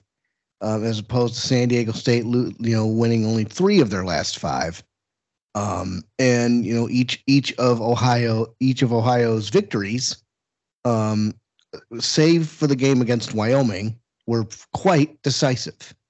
They squeaked out a 30-27 overtime win against Wyoming on December 30th of last year. So yeah, I mean, if you're going to put $1 and get some money back, that's a good pick. Exactly. I like the way you think that. Yeah. I here's the thing. San Diego State is just one of those. I don't know that I would take Ohio over them. Mm-hmm. I would take Ohio maybe to cover. Okay. You know. I can see that. Yeah, but I don't know that I would take Ohio as the victor there. That's now if you're feeling ballsy, go for it. If you want to, be Alex Steele and put your balls in the wheelbarrow, walk around with them, you go crazy. To me, it's I still think San Diego is the way to go there. Yeah. Yeah. Okay. All right. Well, next game we got on tap is August 31st, 7 p.m. We got Kent State on the road at Central Florida. Now, back in June, this game was Kent State plus 34.5. Beginning of August, it was Kent State plus 33.5, so it went down a point. Well, now, as we look, it's now Kent State at plus 35. That's a lot. So they're getting 35 points to beat the UCF Knights. Exactly. Yeah. I'm still taking UCF. I mean, granted, Kent State has the better record of their last 5 games, but UCF is a higher tier team in college football. So give me the Golden Knights. I don't know that I trust 35. It's hard to trust 35, brother. Yeah, I don't know that I trust 35. I mean, I would say Kent State covers, but I don't know that. Yeah. I can't trust 35. UCF's going to win that game. Absolutely. UCF's going to mollywop them. But the problem is that you're 35 points. Yeah. For Christ's sake. Yeah. You're basically calling for them to get stomped. Right. Yeah. See, here's the thing. Kent State, they have 0 returning starters on offense. Like 0. Oof. It could hurt them, but it could also help them because there are no bad habits. There's no one who, who's only used to, the past regime. This is going to be tough to do. Because 35 is a lot. Yeah, that's a lot of points. That's a lot to add. Because, back in June, I'd have said Central Florida. I would have gone Central. But at 35, we're taking Kent State. Those golden flashes, Kent State is the pick at plus 35. That's the pick. The cover makes sense. Cover. We're going to cover that. We're going to cover that with the Kent State gold flashes. All right. Now, continuing on August 31st, there is Nebraska. As of June, they were at plus 7.5 on the road at Minnesota. At this point, as we speak, Nebraska is a 7-point dog. So it's gone down 0.5 point in a month and a half or so. I like Nebraska coming out with Matt Rule and all of those guys giving them everything that they've got. Yeah. First game on the seat, first game. It's a division. It's a conference opponent, but who cares about conferences now? Apparently, college football is all wacky. Yeah, and they don't.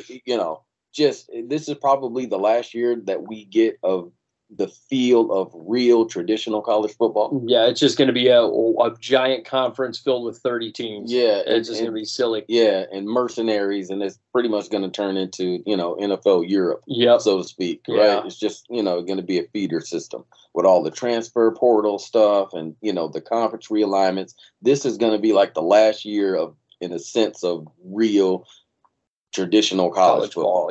Yeah, and that sucks. But with that being said, I like Nebraska to cover a touchdown.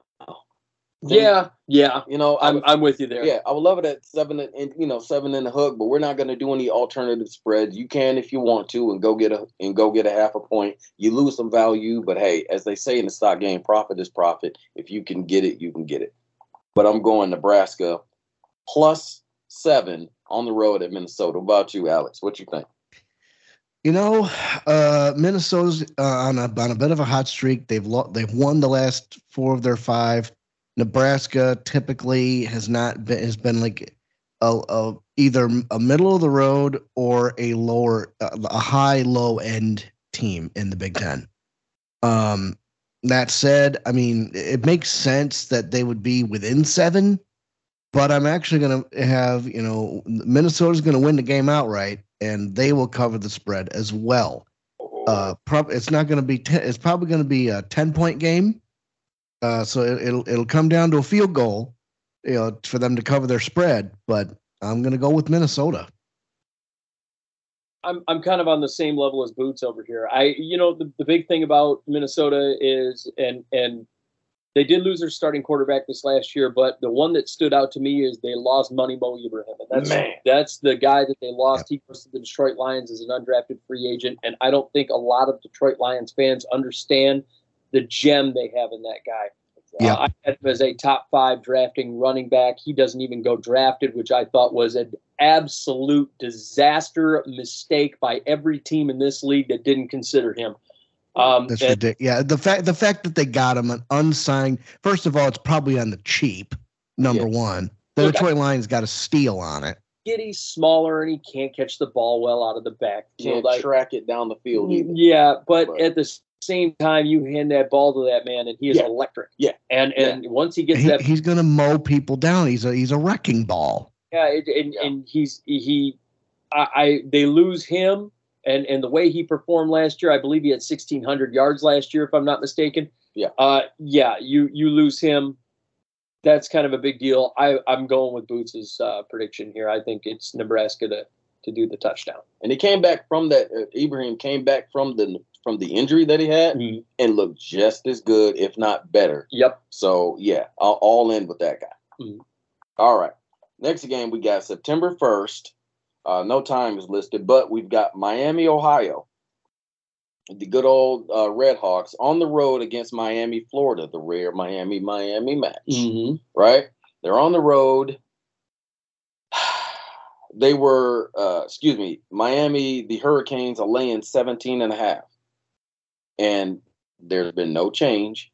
So Miami, Ohio is getting 17.5 right now as we speak. Miami's bringing in new offensive coordinator, new defensive coordinator, and Miami, Ohio is still got their Brett Gabbert, Blaine's younger brother. He's coming back for his senior season. They've got a strong defensive line and a pretty strong defense. I think they'll stay in this game long enough. Maybe maybe it's competitive early, and then later Miami kind of pulls away with the talent differential. But I love that 17.5. I'm going to take the Miami, Ohio Red Hawks to cover that. And I actually going the other direction. I think the U's got it. I'm going with you here. I think, in spite of the fact that they have new coordinators, I think that's going to work in their favor. I think that the new schemes over there for the U, it's going to be special. Okay. They're going to have some fun. At one point, it's like, oh, you're breaking in new guys, and I get it. Yeah.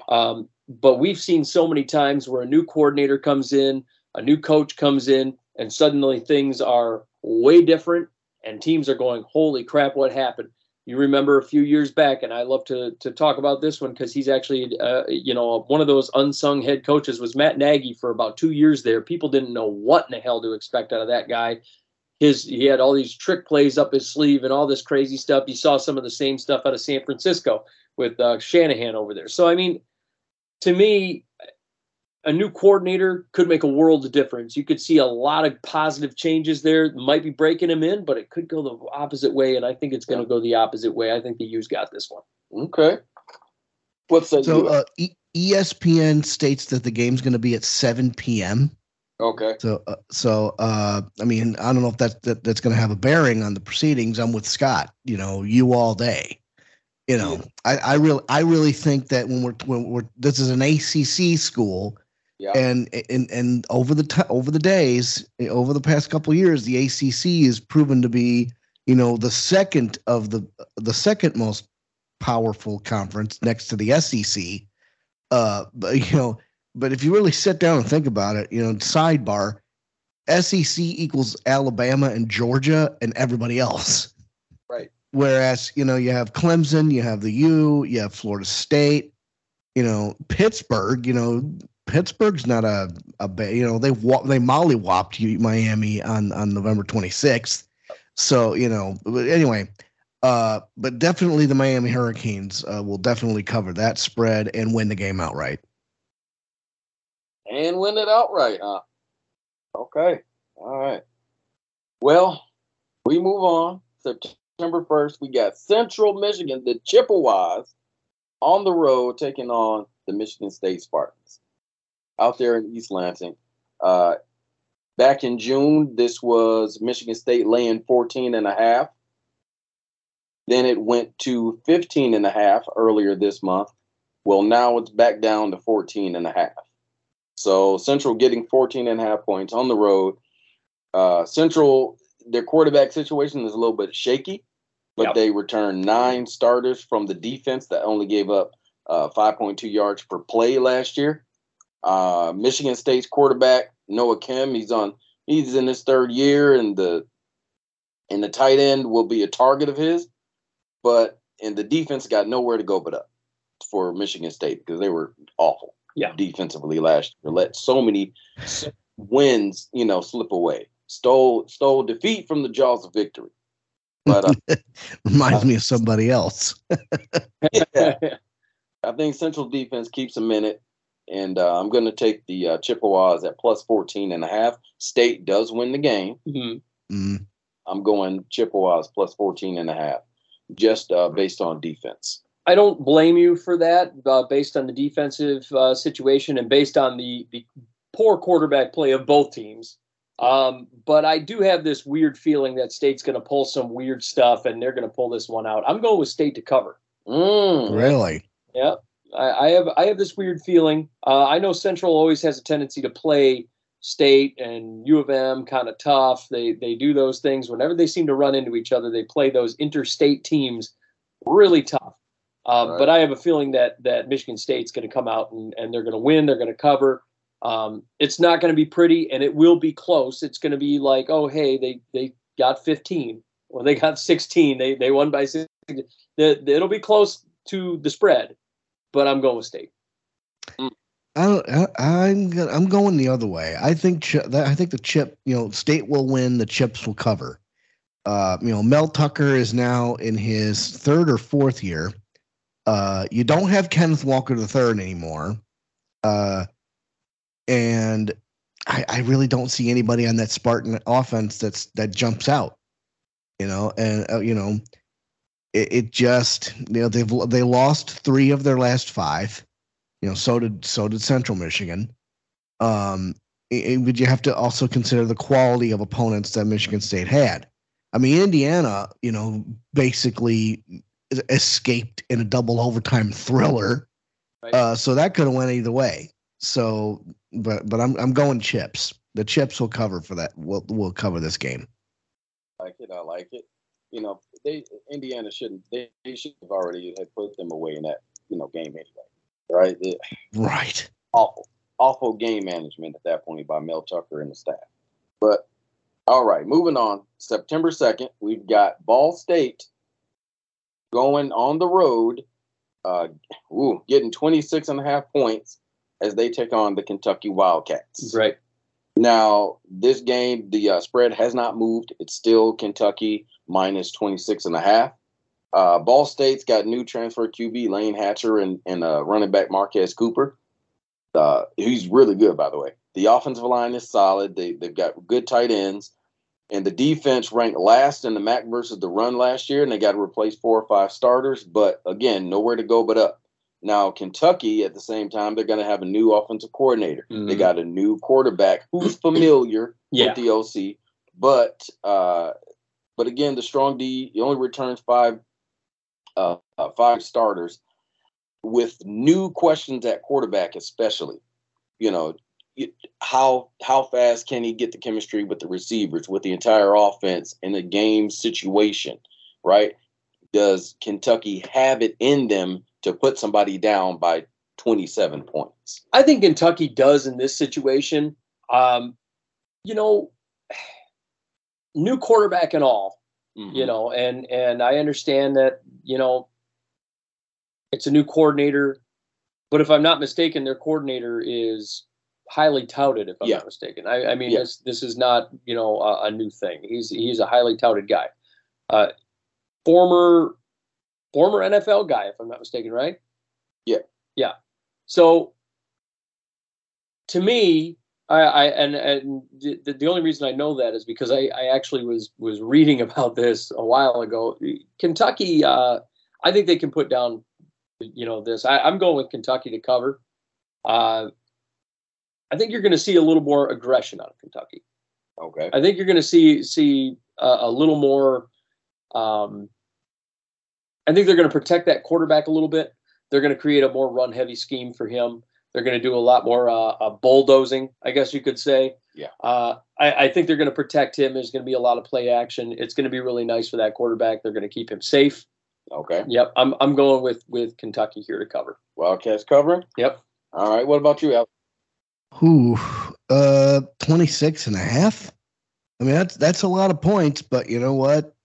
Break out the brooms. Kentucky's going to be eating. Kentucky's going to eat.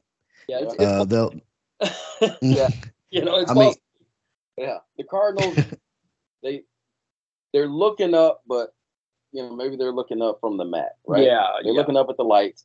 Get this before the rest of Kentucky Blue Nation, whatever they call themselves. Get them before they find out, and this thing balloons out to 28. Yeah. I'm going to go Kentucky as well, minus the 26.5. Yeah.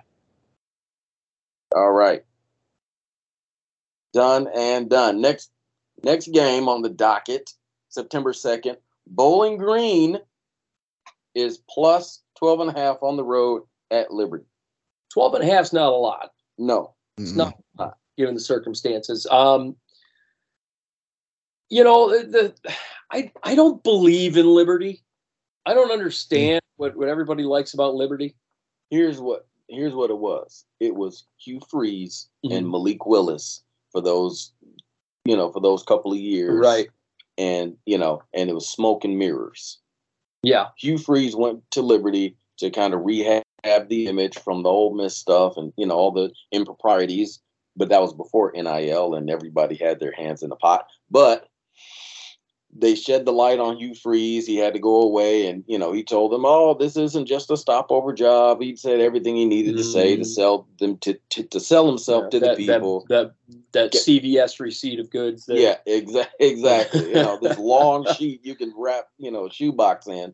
But here's the thing: Liberty, without him and without Malik Willis, they're not that great.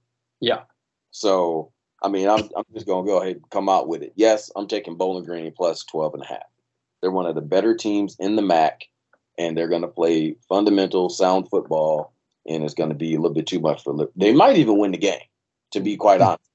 Yep. But I'm definitely taking Bowling Green. What about you? I am actually going to get interesting with this. Oh. Bowling Green wins. Okay. Just straight up wins. Yeah. I'm taking Bowling Green on the money line.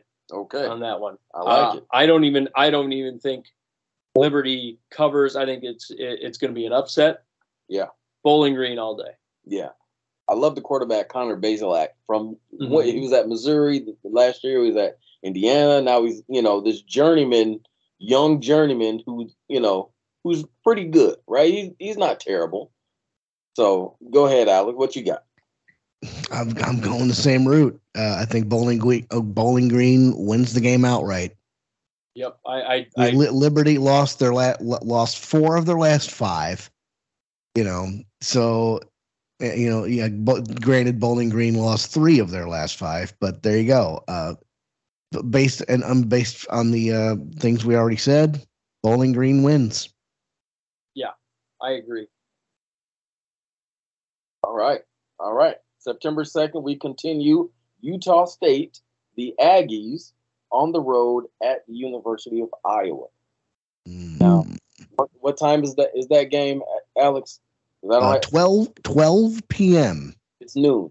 So you've got a West Coast team traveling East Coast, right? You've got the time difference, the mountain, mountain time difference coming over to Iowa. Here's the thing. Back in June, this thing was, again, Utah State was getting 20.5 points. Well, now this thing is out to Utah getting 23.5 points. And I don't see where Iowa gets all of this offense. No. Right, no. Did you guys see Iowa last year? They were practically anemic. Yeah, and now apparently it's in the OC's contract. He's got to get a certain amount of points per game. Maybe that's what they're basing it on. Yeah, you're right. It's an incentive deal. You better start throwing 3.5. You better start throwing Hail Marys every fucking play. Right. they got it's a new quarterback. We got former Michigan quarterback Cade McNamara. Excuse me. Yeah, he's coming over. I didn't see anything from Cade McNamara that will let me know that the ball is gonna get more vertical. Proof positive he wasn't the guy anyway. Yeah, the man can't read a defense. We've seen that in the past. I am going to just flat out say I don't see Iowa winning this game by more than maybe 13 to 14 points. I could say that's generous. I think 17 is. Woo, that's 20 would be like the ceiling for me. Yeah, I can't. No, I don't trust Cade McNamara. I don't, and really with Iowa losing the tight ends that they lost in the draft, and I mean, there's a lot going on there in Iowa. I'm not sold. Right, it's going to be bowling shoe ugly. Not to mention all of the is it Iowa or Iowa State with the gambling as we're talking about wagering and gambling. Yeah. I'm with. Yeah, we're all in agreement. We're gonna take the Aggies at plus 23.5. That's. Oh yeah, they'll cover that easy. Yeah, that's nothing. All right. Let's continue. We've got Fresno State, September 2nd, noon. Fresno State on the road at Purdue. The Boilermakers laying 6. Well, wait a minute. Update. The Purdue Boilermakers are now laying 4. And look at that. And Fresno State has a 25% chance of victory. Against Fresno? Against Fresno. Here's the thing. Fresno lost a quarterback, Jake Haener, and the receivers, Jalen Cropper, and those guys. They lost that. But Purdue also lost their coach, Jeff Brom. He went on back home to Louisville, and there's no Aiden O'Connell there. There's no Charlie Jones at quarterback and receiver, respectively. So Purdue is kind of starting over. Fresno State's kind of starting over. I don't know where this money is coming in on Purdue like that. I think Purdue dominates. I'm going Purdue by double digits. Ooh. Double digits. Oh, yeah. Man. I see it. Purdue is much more prolific than Iowa. So yeah, I mean, it's Fresno, for Christ's sake. It's Fresno State. Yeah. I mean, it's not like we're talking about Purdue taking on Iowa. It's Fresno State. Purdue all day, double digits.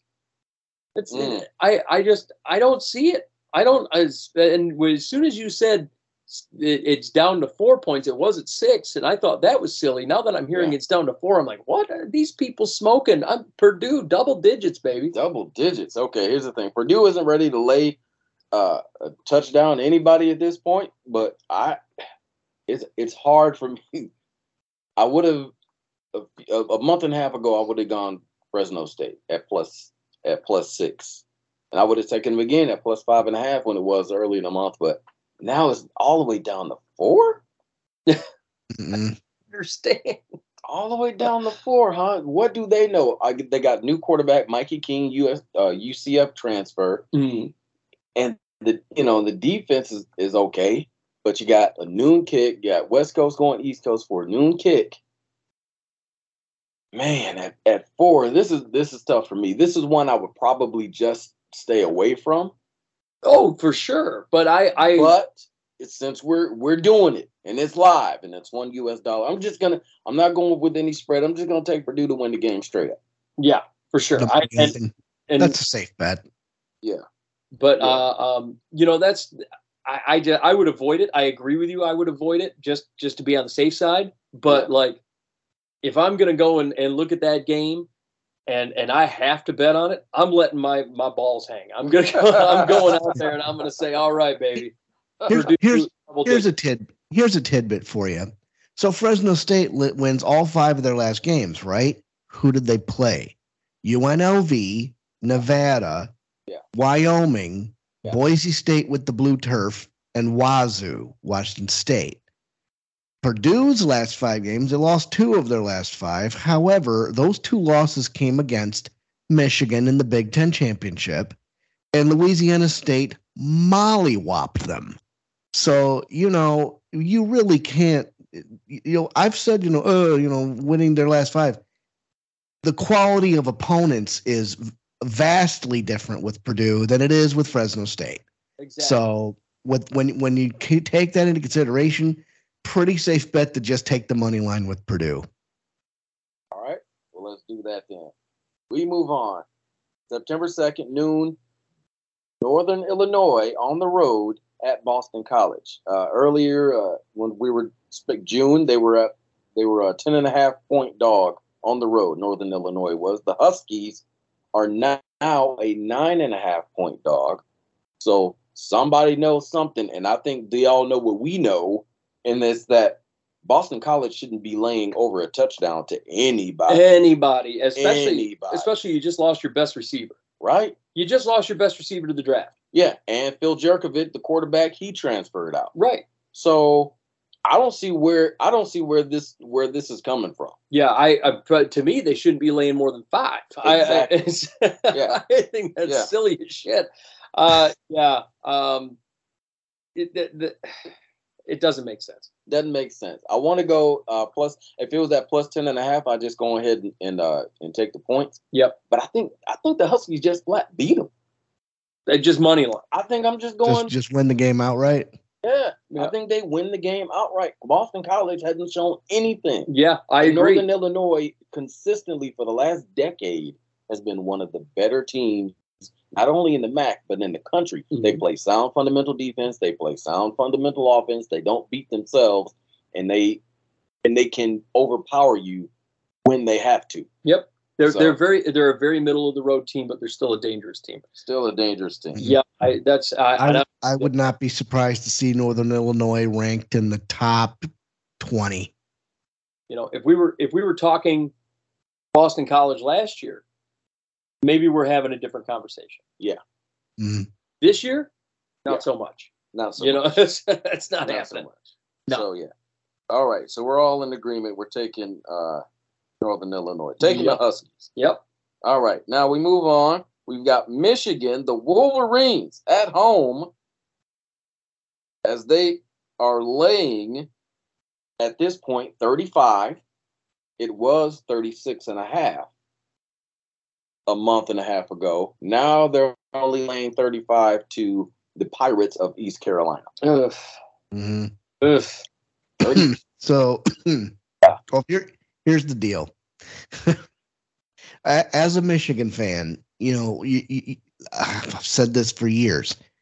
Michigan always gets cupcake games for the first 3 weeks, and then Big Ten play starts. But then really the big challenge is always Michigan State and maybe Penn State if it's beforehand. So really, as a Michigan fan, you expect them to completely mollywop East Carolina. 35 points is like, when you see that, I mean, it's almost impossible to resist, having East Carolina cover that spread, because the spread is the size of the Grand Canyon. Yeah. Okay. And, we still have JJ McCarthy, Blake Corum's coming back. So, turn on the Jets with there. And then you still have Donovan Edwards. And you still have, what's the status of that offensive line? That's the question I have. And so it's given the fact that it's still a cupcake game, given the fact that it's Michigan, given the fact that they're ranked number 2 to start the season, I am still having a very hard time getting away from a 35-point spread. Yeah. I don't think that's going to happen. I think I might be on something. Like I might be on some I might be on some of that wacky tobacco, but I'm gonna have East Carolina cover that spread barely. I don't think they're getting 35. Michigan's not going to beat them by more than 35, 28 maybe. Yeah, and that's where I'm at 100% with you. I'm going about 28. Here's the thing about Michigan. I like J.J. McCarthy a lot. The problem I have with McCarthy is, quite simply, I think he's more along the lines of an Alex Smith type. I think he's a game manager. I think that's kind of where he's at, and there's nothing wrong with that. He's got a hell of an arm. He takes some good risks. He can fit the ball into tight windows from time to time, and he makes some pretty epic throws from time to time.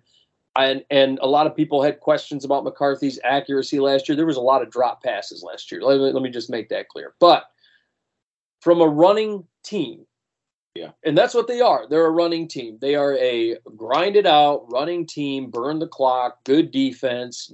That's that Jim Harbaugh style of play, right? Yeah. And that's what it's always been. I have a hard time with a run-first team and a run-first offense that has a great defense, just power run. I have a hard time giving 35 to a run-first offense like that. This offense is not explosive.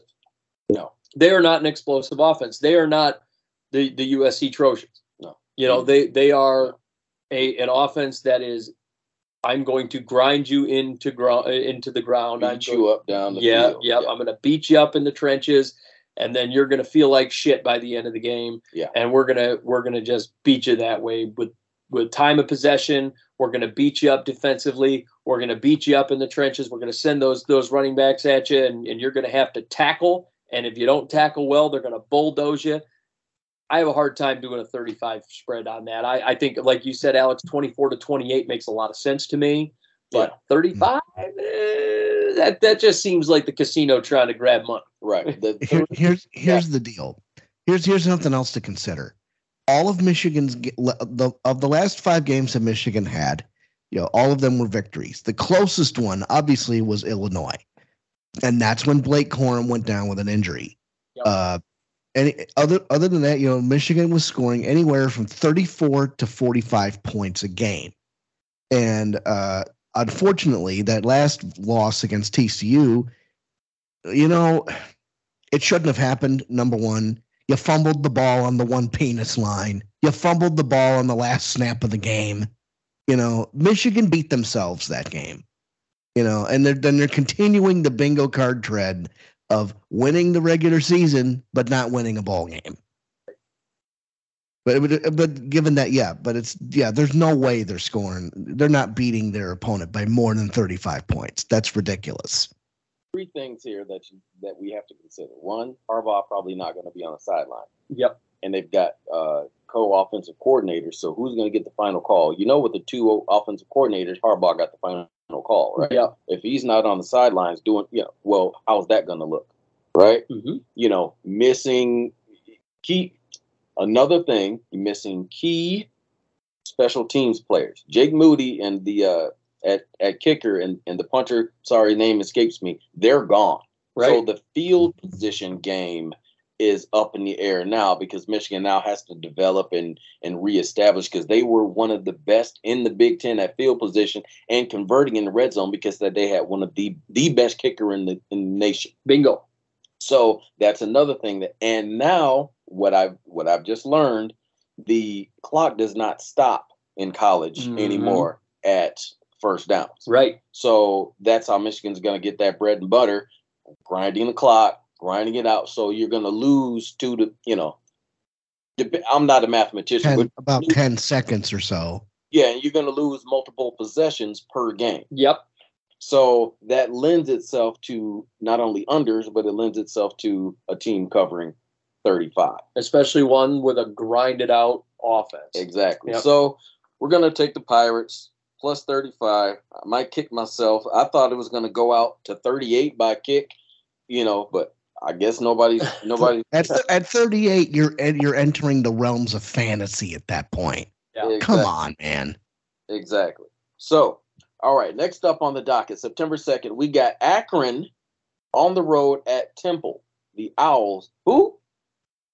Temple. The Owls. So, Temple, they were laying 9.5 at the beginning of June, and now it's up to Temple laying 10.5.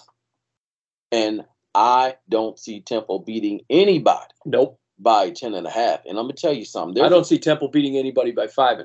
Bro, I'm gonna tell you something right here, right now. There's a quarterback in Akron, DJ Irons. Brother, this dude looks like the truth. Yeah. I don't know how Akron got him and not Alabama or some of these other big time schools. Yeah. But he's got a big time arm. He can run. He's physical, and he makes some good throws. Yeah, I've seen Mr. Irons there, and I have been thoroughly impressed. I want to take him to win the game. Akron's going to take it. I'm going Akron on the money line. We going Akron on the money line. Here. Go ahead, Alex. What you got? Akron does have a 27.6% chance of winning the football game. And as you mentioned, I mean, if Temple's not going to beat anybody by 10 or 9.5, then, why not? Let's roll the dice. Let's put our balls in the wheelbarrow. Let's take Akron to win the game. Yeah, that's right. There you go. All right. Just let that underdog ball sack swing, baby. That's how we do it. That's right. You damn right. All right. So Akron, let's go, DJ. Let's go get it. Yep. All right. Iron sharpens iron, brother. All right. Now, September 2nd, Ohio State on the road laying 28.5 at Indiana. Now, it was Ohio State laying 28, but now the spread has moved. So I'm just going to tell you flat out. Ohio State has quarterback concerns and continued defensive concerns. Now they got a linebacker, junior. It's hard for me to say his last name, but he is one of the best in the nation. But let me just say this: they have significant concerns along the offensive line and the quarterback spot. You give me 28.5 at home, I'm taking the Hoosiers. I'm just saying, plus 28. I feel like there's two teams in the Big Ten that always get undersold, that always give teams like Michigan and Ohio State a hard time. It's Indiana and Illinois. Yeah. I feel like every time those two teams pop up, everybody goes, oh, that's a big fucking win. They're just going to dominate. And then we saw last year, Michigan taking on Illinois. I think it was a 3-point game.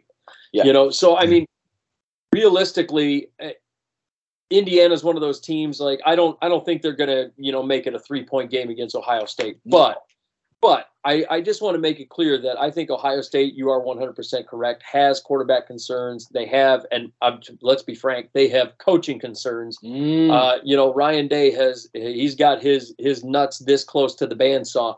I mean, it's really a tough thing for me to say 28.5 against Indiana. Right. You want to talk about, hey, they're going to do it against Rutgers? Maybe we'll have a different conversation. But Indiana?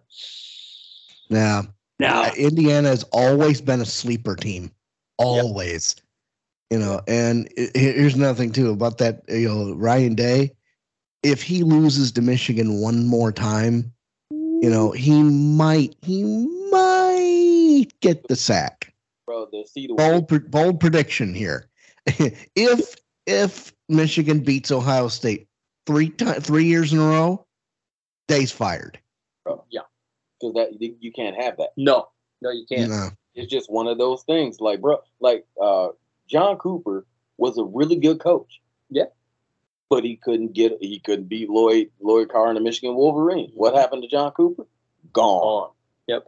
And the big problem, you know, when it comes to Ohio State, and it's what I've noticed the last 2 seasons is the game is very competitive in quarters 1 and 2. Yeah. I've noticed that. And then once you get to halftime, and we talk about that Michigan grinded out offense, that power run, that I'm going to beat you up in the trenches. You get to the second half, and Ohio State runs out of gas. Yeah. They're sucking wind here, and they don't know. They've been so beat up and so, you know, thrown around and just smashed. That smash mouth football that you're seeing out of this Jim Harbaugh Wolverines. Ohio State cannot handle it. Yeah. They cannot handle the physicality of Michigan. Yeah. They're going to have to find a way to handle the physicality of Michigan because they ran out of gas in the 3rd and 4th quarter last year, and Michigan took advantage of it. Ohio State is kind of right now, I think that team outside of maybe Harrison, and even Harrison kind of questionable there, soft. I think they're soft. They are. I really do. I think Ryan Day he's got this very pretty, very technically sound, finessed offense, and but they're not gritty, they're not nasty, they're not those guys that, you know, they walk into the room and their dick showed up 10 minutes ago. Right. You know, they aren't those kind of guys. And you know, I don't see it. I see it's Kobe Bryant shaking his hand going soft. You know, that's all it is to me. Yeah. So I'm not taking Ohio State in this situation. I'm Indiana is going to cover the spread. I like that. All right, so we're all in agreement. Let's get going to Buffalo, the Bulls of the MAC Conference on the road at Wisconsin. The Badgers, they were laying 23 about a month and a half ago. Now the Badgers are laying 25. The Badgers have a new offense going on there, right? Brand new offense. You got a new coach, Luke Fickell, bringing in that air raid system. Yeah. Offensive coordinator, Phil Longo. They're still going to run the ball, but they're going to throw the ball a lot more with Tanner Mordecai coming in at quarterback. And I got to tell you, I watched the spring game, and Tanner Mordecai did not look good. No, he is not. He threw multiple interceptions. Yeah. Like the quarterback of Wisconsin threw multiple interceptions in the spring game. Yeah, and here's the thing: Wisconsin has been so focused on, just like Michigan, that power run. Yeah, they've been trying to get back so hard to that Jonathan Taylor era that just it's gone, guys. You know, and so now they're trying to move in a different direction. This is one of those occasions where they don't have the personnel to do something they want to do. You know, so exactly. You know, I don't think Wisconsin can handle it. I just they're not going to cover. No. I like Buffalo. Look, this third year coach. They got running backs, Ron Cook and Mike Washington back. They got a new offensive coordinator, but the defense forced 26 turnovers last year. And then you got a guy throwing interceptions in the spring game. Exactly. So I'm going Buffalo plus 25. What say you, Mr. Steele? Well, ESPN has it as a 3:30 start. I'm looking at it. Caesar Sportsbook has it at negative 27. Like Wisconsin's a 27-point favorite. Wow. So I mean that's kind of like when you mention the fact that when you put that stuff together. The first thing I thought was, okay, Wisconsin's just going to start swinging the hammer. 27 points is a lot, and if they're really like having that much trouble, you know, like Wisconsin's going to win the game. Let's be honest here. But that's a trap, especially if DraftKings has it at 25. Yeah, you could honestly see like a 21-point victory for Wisconsin, meaning Buffalo's going to cover. Yeah. So, I can see that. Struggle early with the offense, trying to get everybody in position. First game. Yeah. Yeah. Gotta double check what Wisconsin's schedule is. I don't believe they're playing Michigan again. No, I don't think so. But Wisconsin, like you said, it's a scheme change without the personnel, and that's the problem. Yeah, that's the issue you have here. You're trying to install a new scheme, but you don't have the guys to do it. Exactly, and that will forever be the issue that they have. That's what goes on when you. And we see it in the NFL all the time. You get a new defensive coordinator, and they switch from a 4-3 to a 3-4, but then they don't have the proper personnel. We saw that in Minnesota this last year. And now what you're seeing is, and that's why Ed Donatel, one of the reasons Ed Donatel failed so bad. So now, Wisconsin has been so power run oriented for, years. It's been power I. And it hasn't been a lot of zone. It's been power run. It's been, I want to pound you in the trenches. I'm going to blast you in the mouth. And it stopped working after Jonathan Taylor got drafted and left town. And they're going to struggle here. They're going to struggle to cover this. Yeah, I don't see Wisconsin covering. All right. Well, we are all in agreement there. We're going Buffalo. Next up, September 2nd, Toledo on the road at the University of Illinois. Toledo, the Rockets on the road. Now, a month and a half ago, Toledo was an 10-point underdog, and now they're only a 9-point underdog. Somebody knows something. And I loved 10 points. But I'm going to be honest with you. I still love 9 points because Toledo is really effing good. And they just flat beat Illinois because there's no Chase Brown at front back. There's no Sidney Brown at defensive back. There's no Devin Witherspoon at corner. There's no Tommy DeVito at quarterback. Even though DeVito was, right? But that's still a change, right? So I really do like the Rockets. Yeah, I'm going to go Toledo here. I'm going to take actually Toledo on the money line. Line? Well, let's do it. Yeah, I'm taking Toledo on the money line. Here's the thing about and it's going to be close, but Wisconsin, you are right, lost a ton of pieces. Their defense was outstanding last year, but they lost so many pieces on that defense. Yeah. And they're going to have to, they're trying to put the puzzle, they're trying to put Humpty Dumpty back together again. And I don't think that they're prepared going into the season. I'm actually probably going to take Toledo on the money line here because I don't think that defense is all that. And Devin Witherspoon not being there. Yeah. Toledo returns 16 starters and the quarterback, Daquan Finn. The receiver, Jerron Newton, Devin Maddox.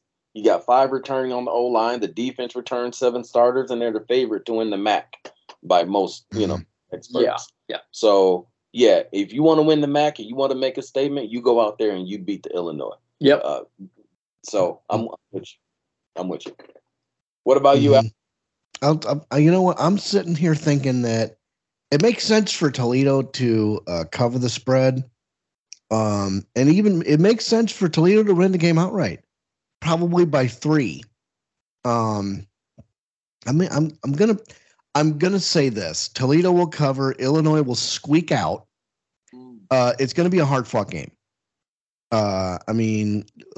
If I'm wrong and the Illini get mollywopped, and I'm gonna say 10, if they lose by 10, that's my definition there. If they lose by 10 or more, obviously, Toledo not only covers, but, they dominated. Then question marks start to come up, because this would not be the Illinois team that was very surprising last year. Yeah. Keeping games mighty close. They lost 4 of the last 5, but the games were really close, including an SEC team in Mississippi State. Was a 9-point difference. So I don't know. Will that same team show up? Maybe, maybe not. I'm going Illinois to win, Toledo to cover. Yeah, see, Illinois, that's a perfect. You know what? This is a perfect hedge spot also. also the Akron Temple game would be a perfect head spot too, where you would take Illinois. Excuse me, you take Akron Toledo to cover. Yeah. Right. But you also take them to win. Yeah. Because hey, if they only lose by 3, hey, at least you get a push out. Yeah, you get the double whammy there. So I would definitely, I'm leaning towards, go ahead and taking Toledo on the money line also, or excuse me, on the to cover also, just to maybe get a push there. But yeah, we're all in agreement. Toledo is really good, and breaking in a new quarterback, new defensive coordinator for Illinois doesn't sound good to me. No, not at all. All right. So next up on the docket, West Virginia, the Mountaineers traveling to Penn State, to Happy Valley, to take on the Nittany Lions. We got West Virginia. They were a 20-point dog a month and a half ago. Now, Penn State, it's 20.5. It's 20 and a hook. Yeah. Penn State, 20.5. Man, I don't know. There's a QB battle in West Virginia. The defense gave up 33 points a game last year. Everything is concerning. You got a new quarterback at Penn State. The defense is dominating, they got two really good running backs. The thing about Penn State, I think Penn State dominates this game. I do think Penn State covers, in spite of the fact that Joey Porter Jr. is gone. Yeah. Yeah, but they still have some dominant defensive players left. Exactly, and I see them win. They could win by 21. Yeah, I could see that. I could definitely see that. It's one of those things where to me, I don't think this is in question. I think Penn State they're not going to be dealing with Sean Clifford anymore. Thank God. Right. Right. Yeah, that's a disaster. But Penn State, I think they've got this thing under control, especially from the defensive side of the football. I don't know that the offensive side of the football is going to be, spectacular yet. Depends on the quarterback play and the guy that they have coming in. Yeah. But I can see a sack, strip fumble, return for a touchdown or pick six. Defensively, they're in the right zone. They're sort of like Illinois was last year. Defensively, they're really in control of that defense. I'm going Penn State to cover. Yeah, I could definitely see that. Yeah. What about you? We are. Oh, that's my answer. It was a pause, like, what's he talking about? Okay. You got it. All right. September 16th, Washington on the road at Michigan State. A month and a half ago, this was the Washington Huskies, an 11.5-point dog. Mm-hmm. Now, as we look today, it is Michigan State. Oh, excuse me. I'm sorry. Washington was 11.5-point favorite. Now they are a 12-point favorite on the road at the Spartans. The offense in Washington is going to be dominant. It's going to be very, very good. But by this point in the season, I think the Michigan State defense will be better and will, respond after, and will be hitting their groove after a couple of weeks. And the quarterback should be a little more comfortable. I kind of like State to cover that 12. I don't. I think Washington all day. A lot of people slept on Washington for a while. Now they're coming around. They're getting ready to. They're coming to the Big Ten, correct? Yeah. Yeah. So they're getting ready to come to the Big Ten. I just think that people have slept on that team for too long.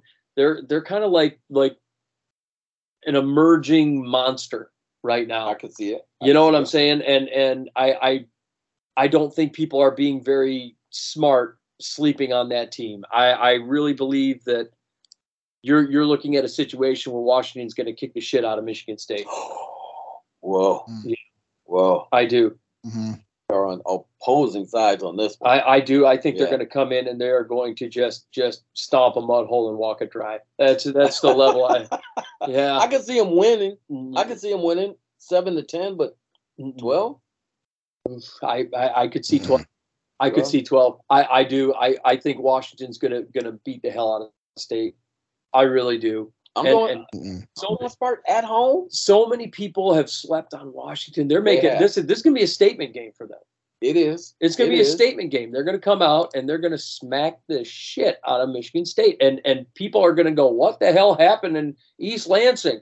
And man, you're going to get a Mike Valenti meltdown. That's what's going to happen. Mike Valenti's going to watch this go on, and he's going to have a fucking meltdown like he did. He'll at least I don't know if he'll have anything like 2006 Notre Dame.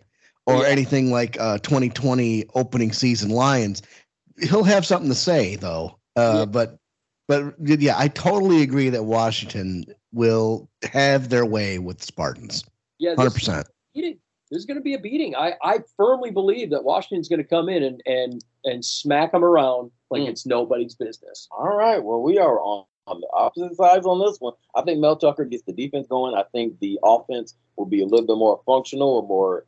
And they will protect the house, so to speak. They can still lose against Washington. They can still lose, but I don't see 12 points though. You don't see? I can see 10. 10 would be my max given up at home against. I can easily see 2 touchdowns. I could see 14 easy. 4 weeks into the season, I could see him losing by 10. I can't see him losing by 12. I could be wrong, but that's why we do this, right? Yeah. All right. If all you got to do is beat them by 2 touchdowns, that's doable. Yeah. It is. It's doable. All right. Moving on. September 23rd now. We go 6:30 p.m. We right in prime time because it is the Ohio State Buckeyes on the road at the Notre Dame Fighting Irish. This game is still sitting at 7 points. It's still a touchdown. Ohio State by a touchdown. 7. Oh man. Look, remember last year when Ohio State, struggled against Notre Dame and everybody was going, "Oh, Buckeyes are here," and then Notre Dame got mollywopped by Marshall the next week. Here's the thing. I don't buy Notre Dame because of all the coaching problems, because of the look, I get it's a different time than last year when your coach basically just walked out the door to LSU and said, "Fuck y'all," because that's what he did. He just said, "Well, you guys, fuck y'all, I'm leaving," and he left. But he left the cupboard stocked. Yeah, he left the cupboard stocked, but he just left. Yeah, you know what I'm saying? He did it. He got the guys that were good for him. Mm-hmm. Like that's what he did. He walks out the door. He goes to LSU, leaves Notre Dame high and dry. I think it's a different. I think 7 is. I actually think Ohio State goes and does more. Really? I do. I don't trust Notre Dame right now. I don't trust anything that they're doing. I don't trust this new coach. I don't trust the players right now. I don't trust Notre Dame.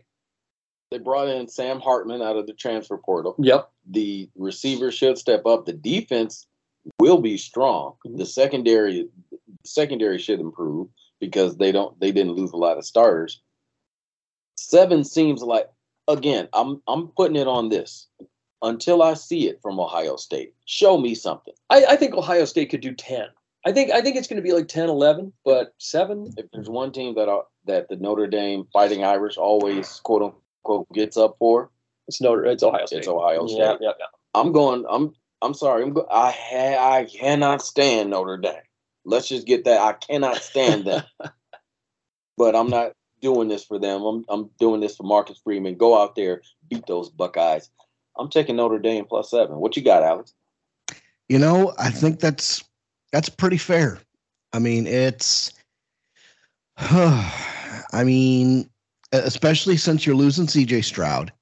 You're losing. You're losing Jackson Smith and Jigba to the Seahawks. You still have Marvin Harrison Jr., but who do you have at the quarterback spot? And is Marvin Harrison Jr. going to still show up despite the fact that you have a new quarterback? I think Marvin Harrison Jr. is a star maker. Yeah. Oh. Mm-hmm. Yeah, absolutely. And that's what I think you're going to see this year. Right. And that's what I think you're going to see this year. You're going to see the best receiver in the nation making a star out of a quarterback that is brand new. Yeah. You're going to see a star maker, and you're going to see what he's capable of. You're going to see a guy that's going to wind up going probably top 5, making a star out of a quarterback and making a guy look good. He's going to be and this one is near and dear to my heart. He's going to be the Chris Carter to the Brad Johnson. Okay. That's bold. And he's going to be out there making stars. Yeah. And I firmly believe that, so we can bitch about the quarterback situation in Ohio, but as long as Marvin Harrison's out there, I feel all right. And I don't trust Notre Dame. I don't trust their coaches. I don't trust their scheme. I don't trust what they're doing. I don't trust their personnel in the new scheme because there's still a lot of players returning to that school. I have a lot of questions about Notre Dame. Okay. I do. I have too many. I think Ohio State wins this game. I think they win it by probably maybe about 11 or 12. I think they cover the 7. Okay. All right. Going State. Okay.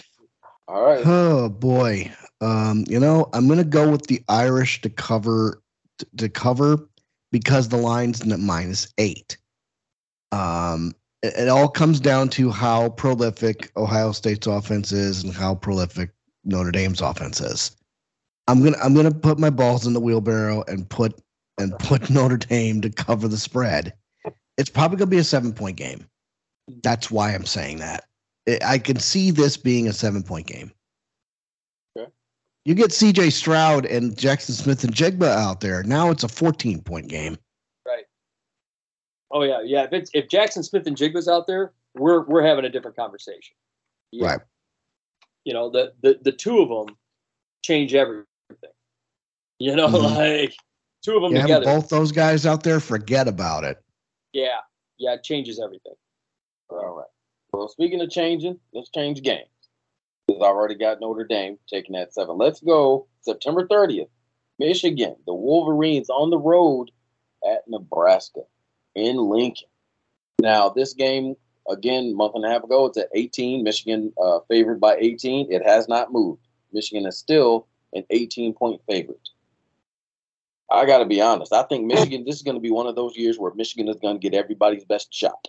I agree. Yep. I agree. I think Michigan, I could see Michigan by 14. I could see that. I could see Michigan by 10. I could see that. That's about where I'm at. Michigan's not going to cover this. They're going to win, but they're not going to cover. I'm 100% with you. I can see them just 17. Yeah. Point we're kind of pushing it. Kind of pushing it. Yeah. But yeah, I'm completely 100% with you.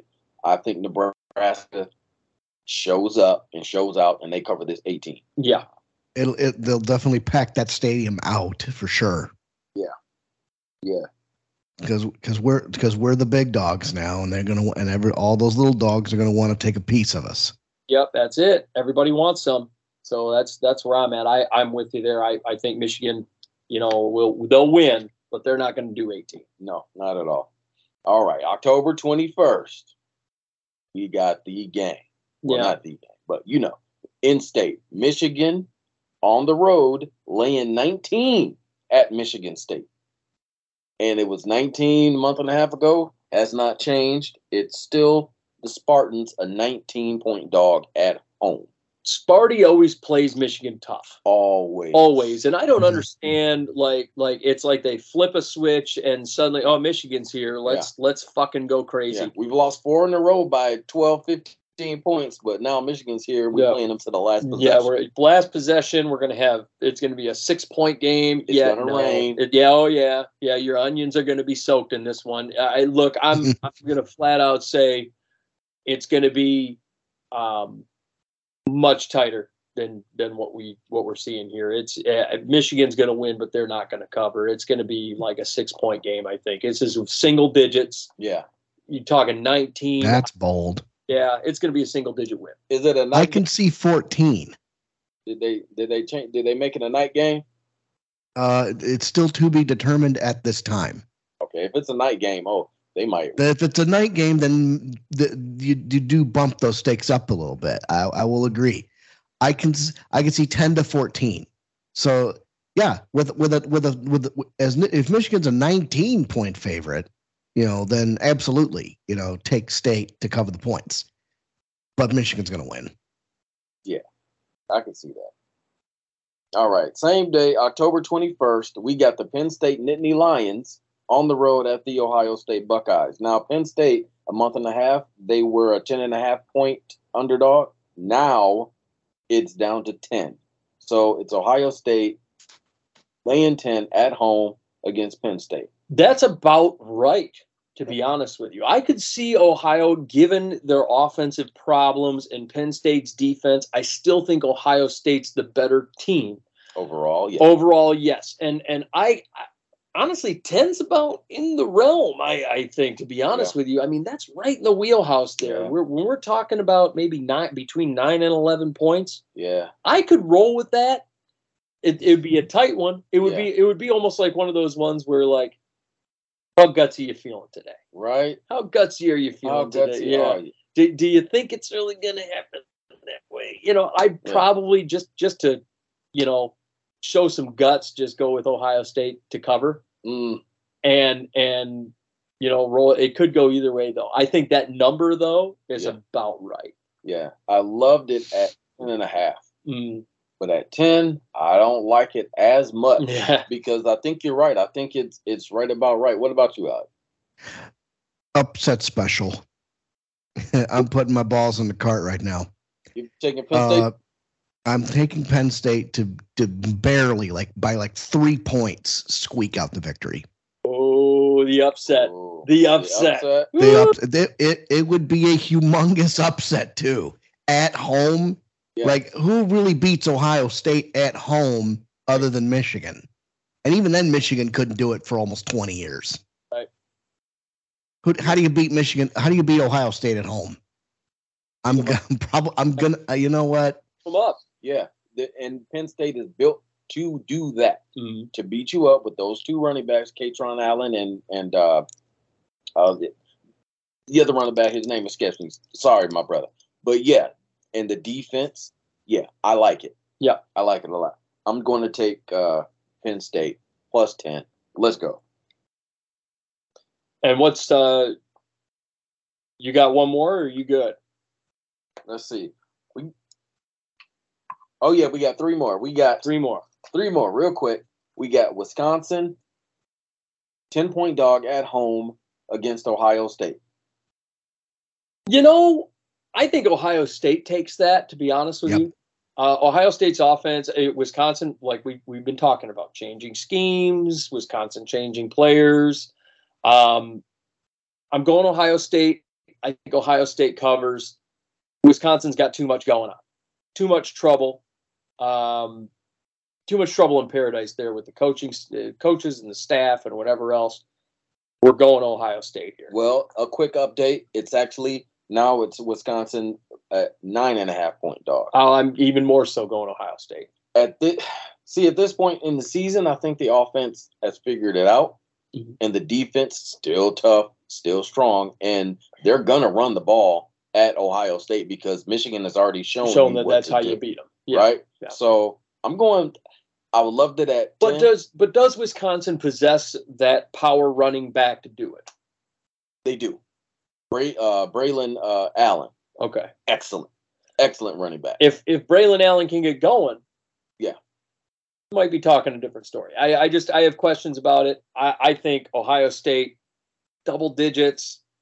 I could see Ohio State doing 14 on Wisconsin and putting that one away. I'm doing this for my wife. I'm taking the Badgers plus 9.5. Woohoo! All right. Ballsy. Yeah. Buckeyes will cover that spread since it's so small. I can see him doing 14. That's where I'm at. All right.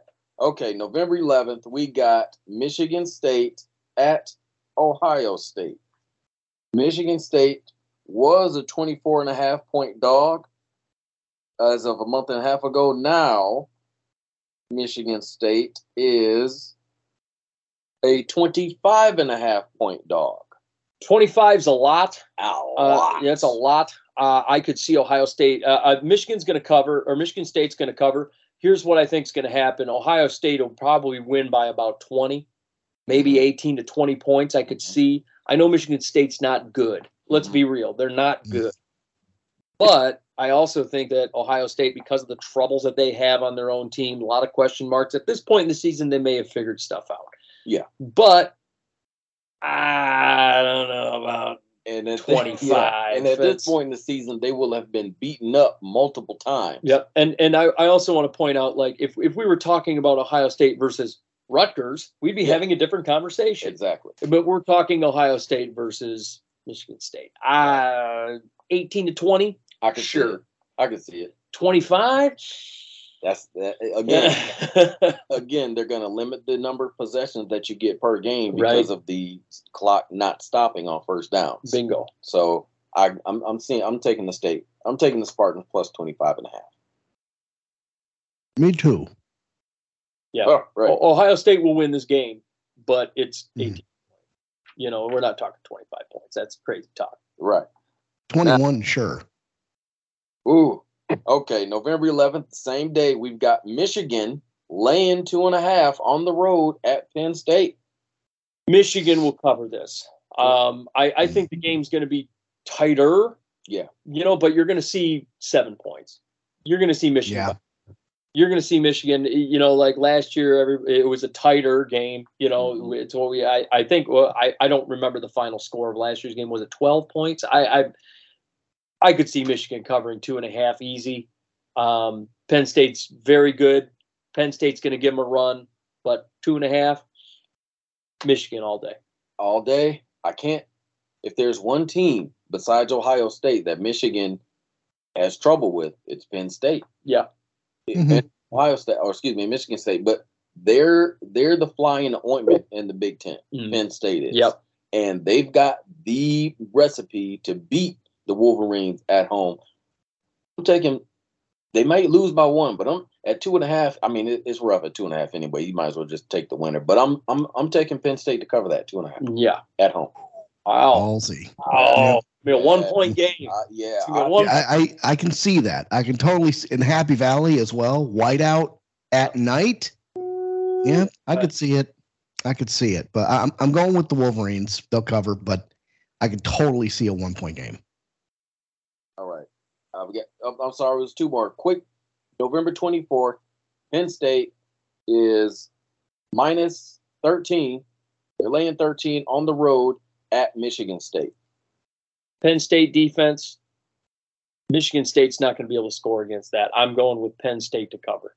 Here's the thing. After such an emotional game against Michigan, have they recovered enough? You think they're going to come back down to earth against Michigan State? Yeah, on the road at Michigan State. Oh, God. Yeah, I'm taking State to cover that 12 now, or 13. I'm taking State to cover 13. Penn State loses a hard-fought game against Michigan, takes it out of Michigan State. Penn State takes Michigan State to Pound Town. The destroyer. I got more Penn State than you guys. All right, final game. The game, November 25th. The Ohio State Buckeyes come to town, come to Ann Arbor, and take on the Michigan Wolverines.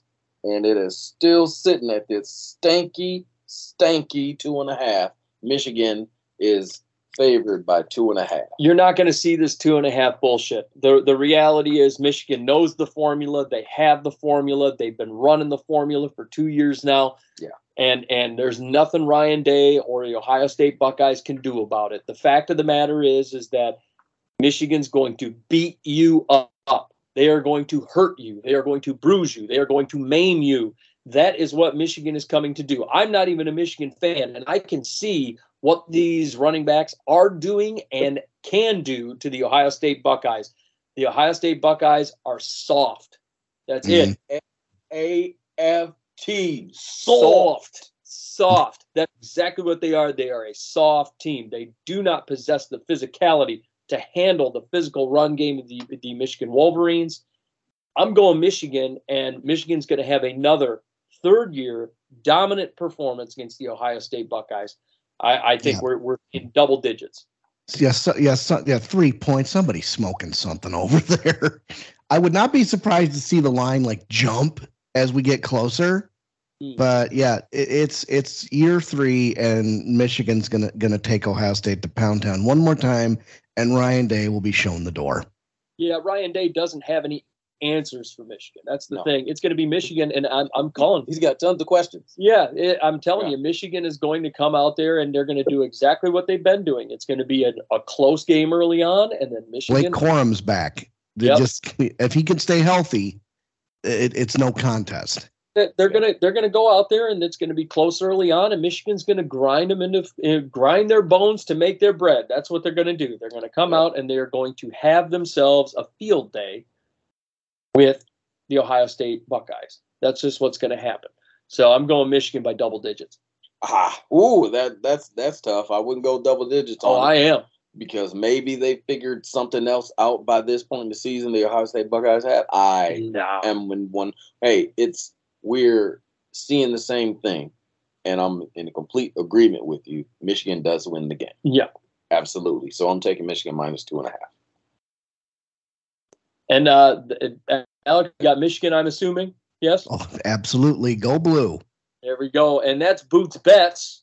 Yes. And MAC 10 season preview, MAC and Big Ten games only from June to now. That's it. Now, folks, this week we're going to do our impact players. We decided because we are going a little long, we're going to go ahead and we're going to save the impact players for next week's show or for the next show, which is 2 weeks from now. And then after that, we are on the precipice of the NFL season, which is going to be very entertaining. Before we take off out of here, I want to talk books. Let's talk books first and foremost. I Ate Cookies Out of the Trash. Oh, wonderful book written by Tammy Pruitt. Wonderful author. She is putting this book out here online only. You cannot go to a bookstore. Don't travel to a bookstore and try to get it. Maybe you can get it delivered to that bookstore and go pick it up and then go look at something else while you're there. Maybe get a scone and read the book. But yeah, it is on BarnesandNoble.com, Amazon, Apple Books, I believe. You can just Google it. Go on the Google machine, as they say. Look for this thing. I Ate Cookies Out of the Trash. If you're going through depression, if you're having weight issues, life issues, anything that you're going through, this may have something for you in this book. Wonderful read. It's like a conversation. Absolutely. Great read. And also, I want to talk about Patch Miracle Photography. Andrew and his wonderful wife, Chantel, they do wonderful professional grade photos. If you're looking for a great photographer for your wedding, if you're looking for maternity photos, if you're looking for engagement photos, if you're looking for first birthday photos, if you're looking for newborn photos, if you're looking to do a sexy boudoir shoot for that special someone in your life, graduation photos, you name it, they do it over at patchmiraclephotography.com. High quality pictures, and excellent quality. I got to tell you. You look good. Oh man, they even made me look good. That's the key there. That's hard to do. I know. No filter. I need all the filters. Also, I want to talk about FaceKickedApparel.com. Sean Stockmeyer's wonderful wife, Lisa, doing tremendous work over there with their awesome custom shirts, hoodies, hats. You name it, you pick it, they stick it over at FaceKickedApparel.com. Get your face kicked in with savings. Heck yeah, and it's actually a very reasonable price, man. He's got orders going out like crazy lately. Very popular guy these days. Very popular. Alex, you got some shirts done from him, didn't you? Absolutely. Yep, I wear it semi regularly. Yeah, the man's work is second to none, and his work ethic is second to none. Yeah, and none is really good. Yes. Next up, we got to talk about Big Willie Dubs Gaming. They changed over to a new brand, No Shot Bot TV. There it is. They got the rebrand over there. Our buddy Will doing some awesome stuff over there, coming into his own. Doing a lot of Call of Duty stuff. I still enjoy all of his Call of Duty stuff. I still enjoy his TikToks and whatnot. Those are probably the TikToks. The Tic Tacs, yes, they're very entertaining. But check it out, No Shot Bot TV. Go check it out. Also, our good boys over there at Steel Twins Gaming. Alex, you and Andrew doing some special stuff. I hear we're getting out of the Ace Attorney series. Yes, we have just wrapped up the last episode of the Great Ace Attorney Chronicles. We just had our season finale this past Wednesday. We are moving into a new realm. Effective next Wednesday, my brother and I are going to be doing Mario and Luigi Superstar Saga on the Game Boy Advance, which is available as part of the Nintendo Switch Online library. So that's a hell of a find. Kind of different Switch, different pace, but we'll still bring in the same entertaining goofiness we've always been known for. I really want to take all those episodes that we recorded, download them, edit them, and like put them on a DVD or something. Because that was like a 6-month project. That was like, it was epic. It was stupid ridiculous. We made 28 videos out of that whole thing. So but we will have some more Ace Attorney. Starting in 2024, the Apollo Justice series will be released, re-released on modern consoles. So expect the two of us to be tackling that series sometime early in or mid 2024. Who's tackling King Koopa?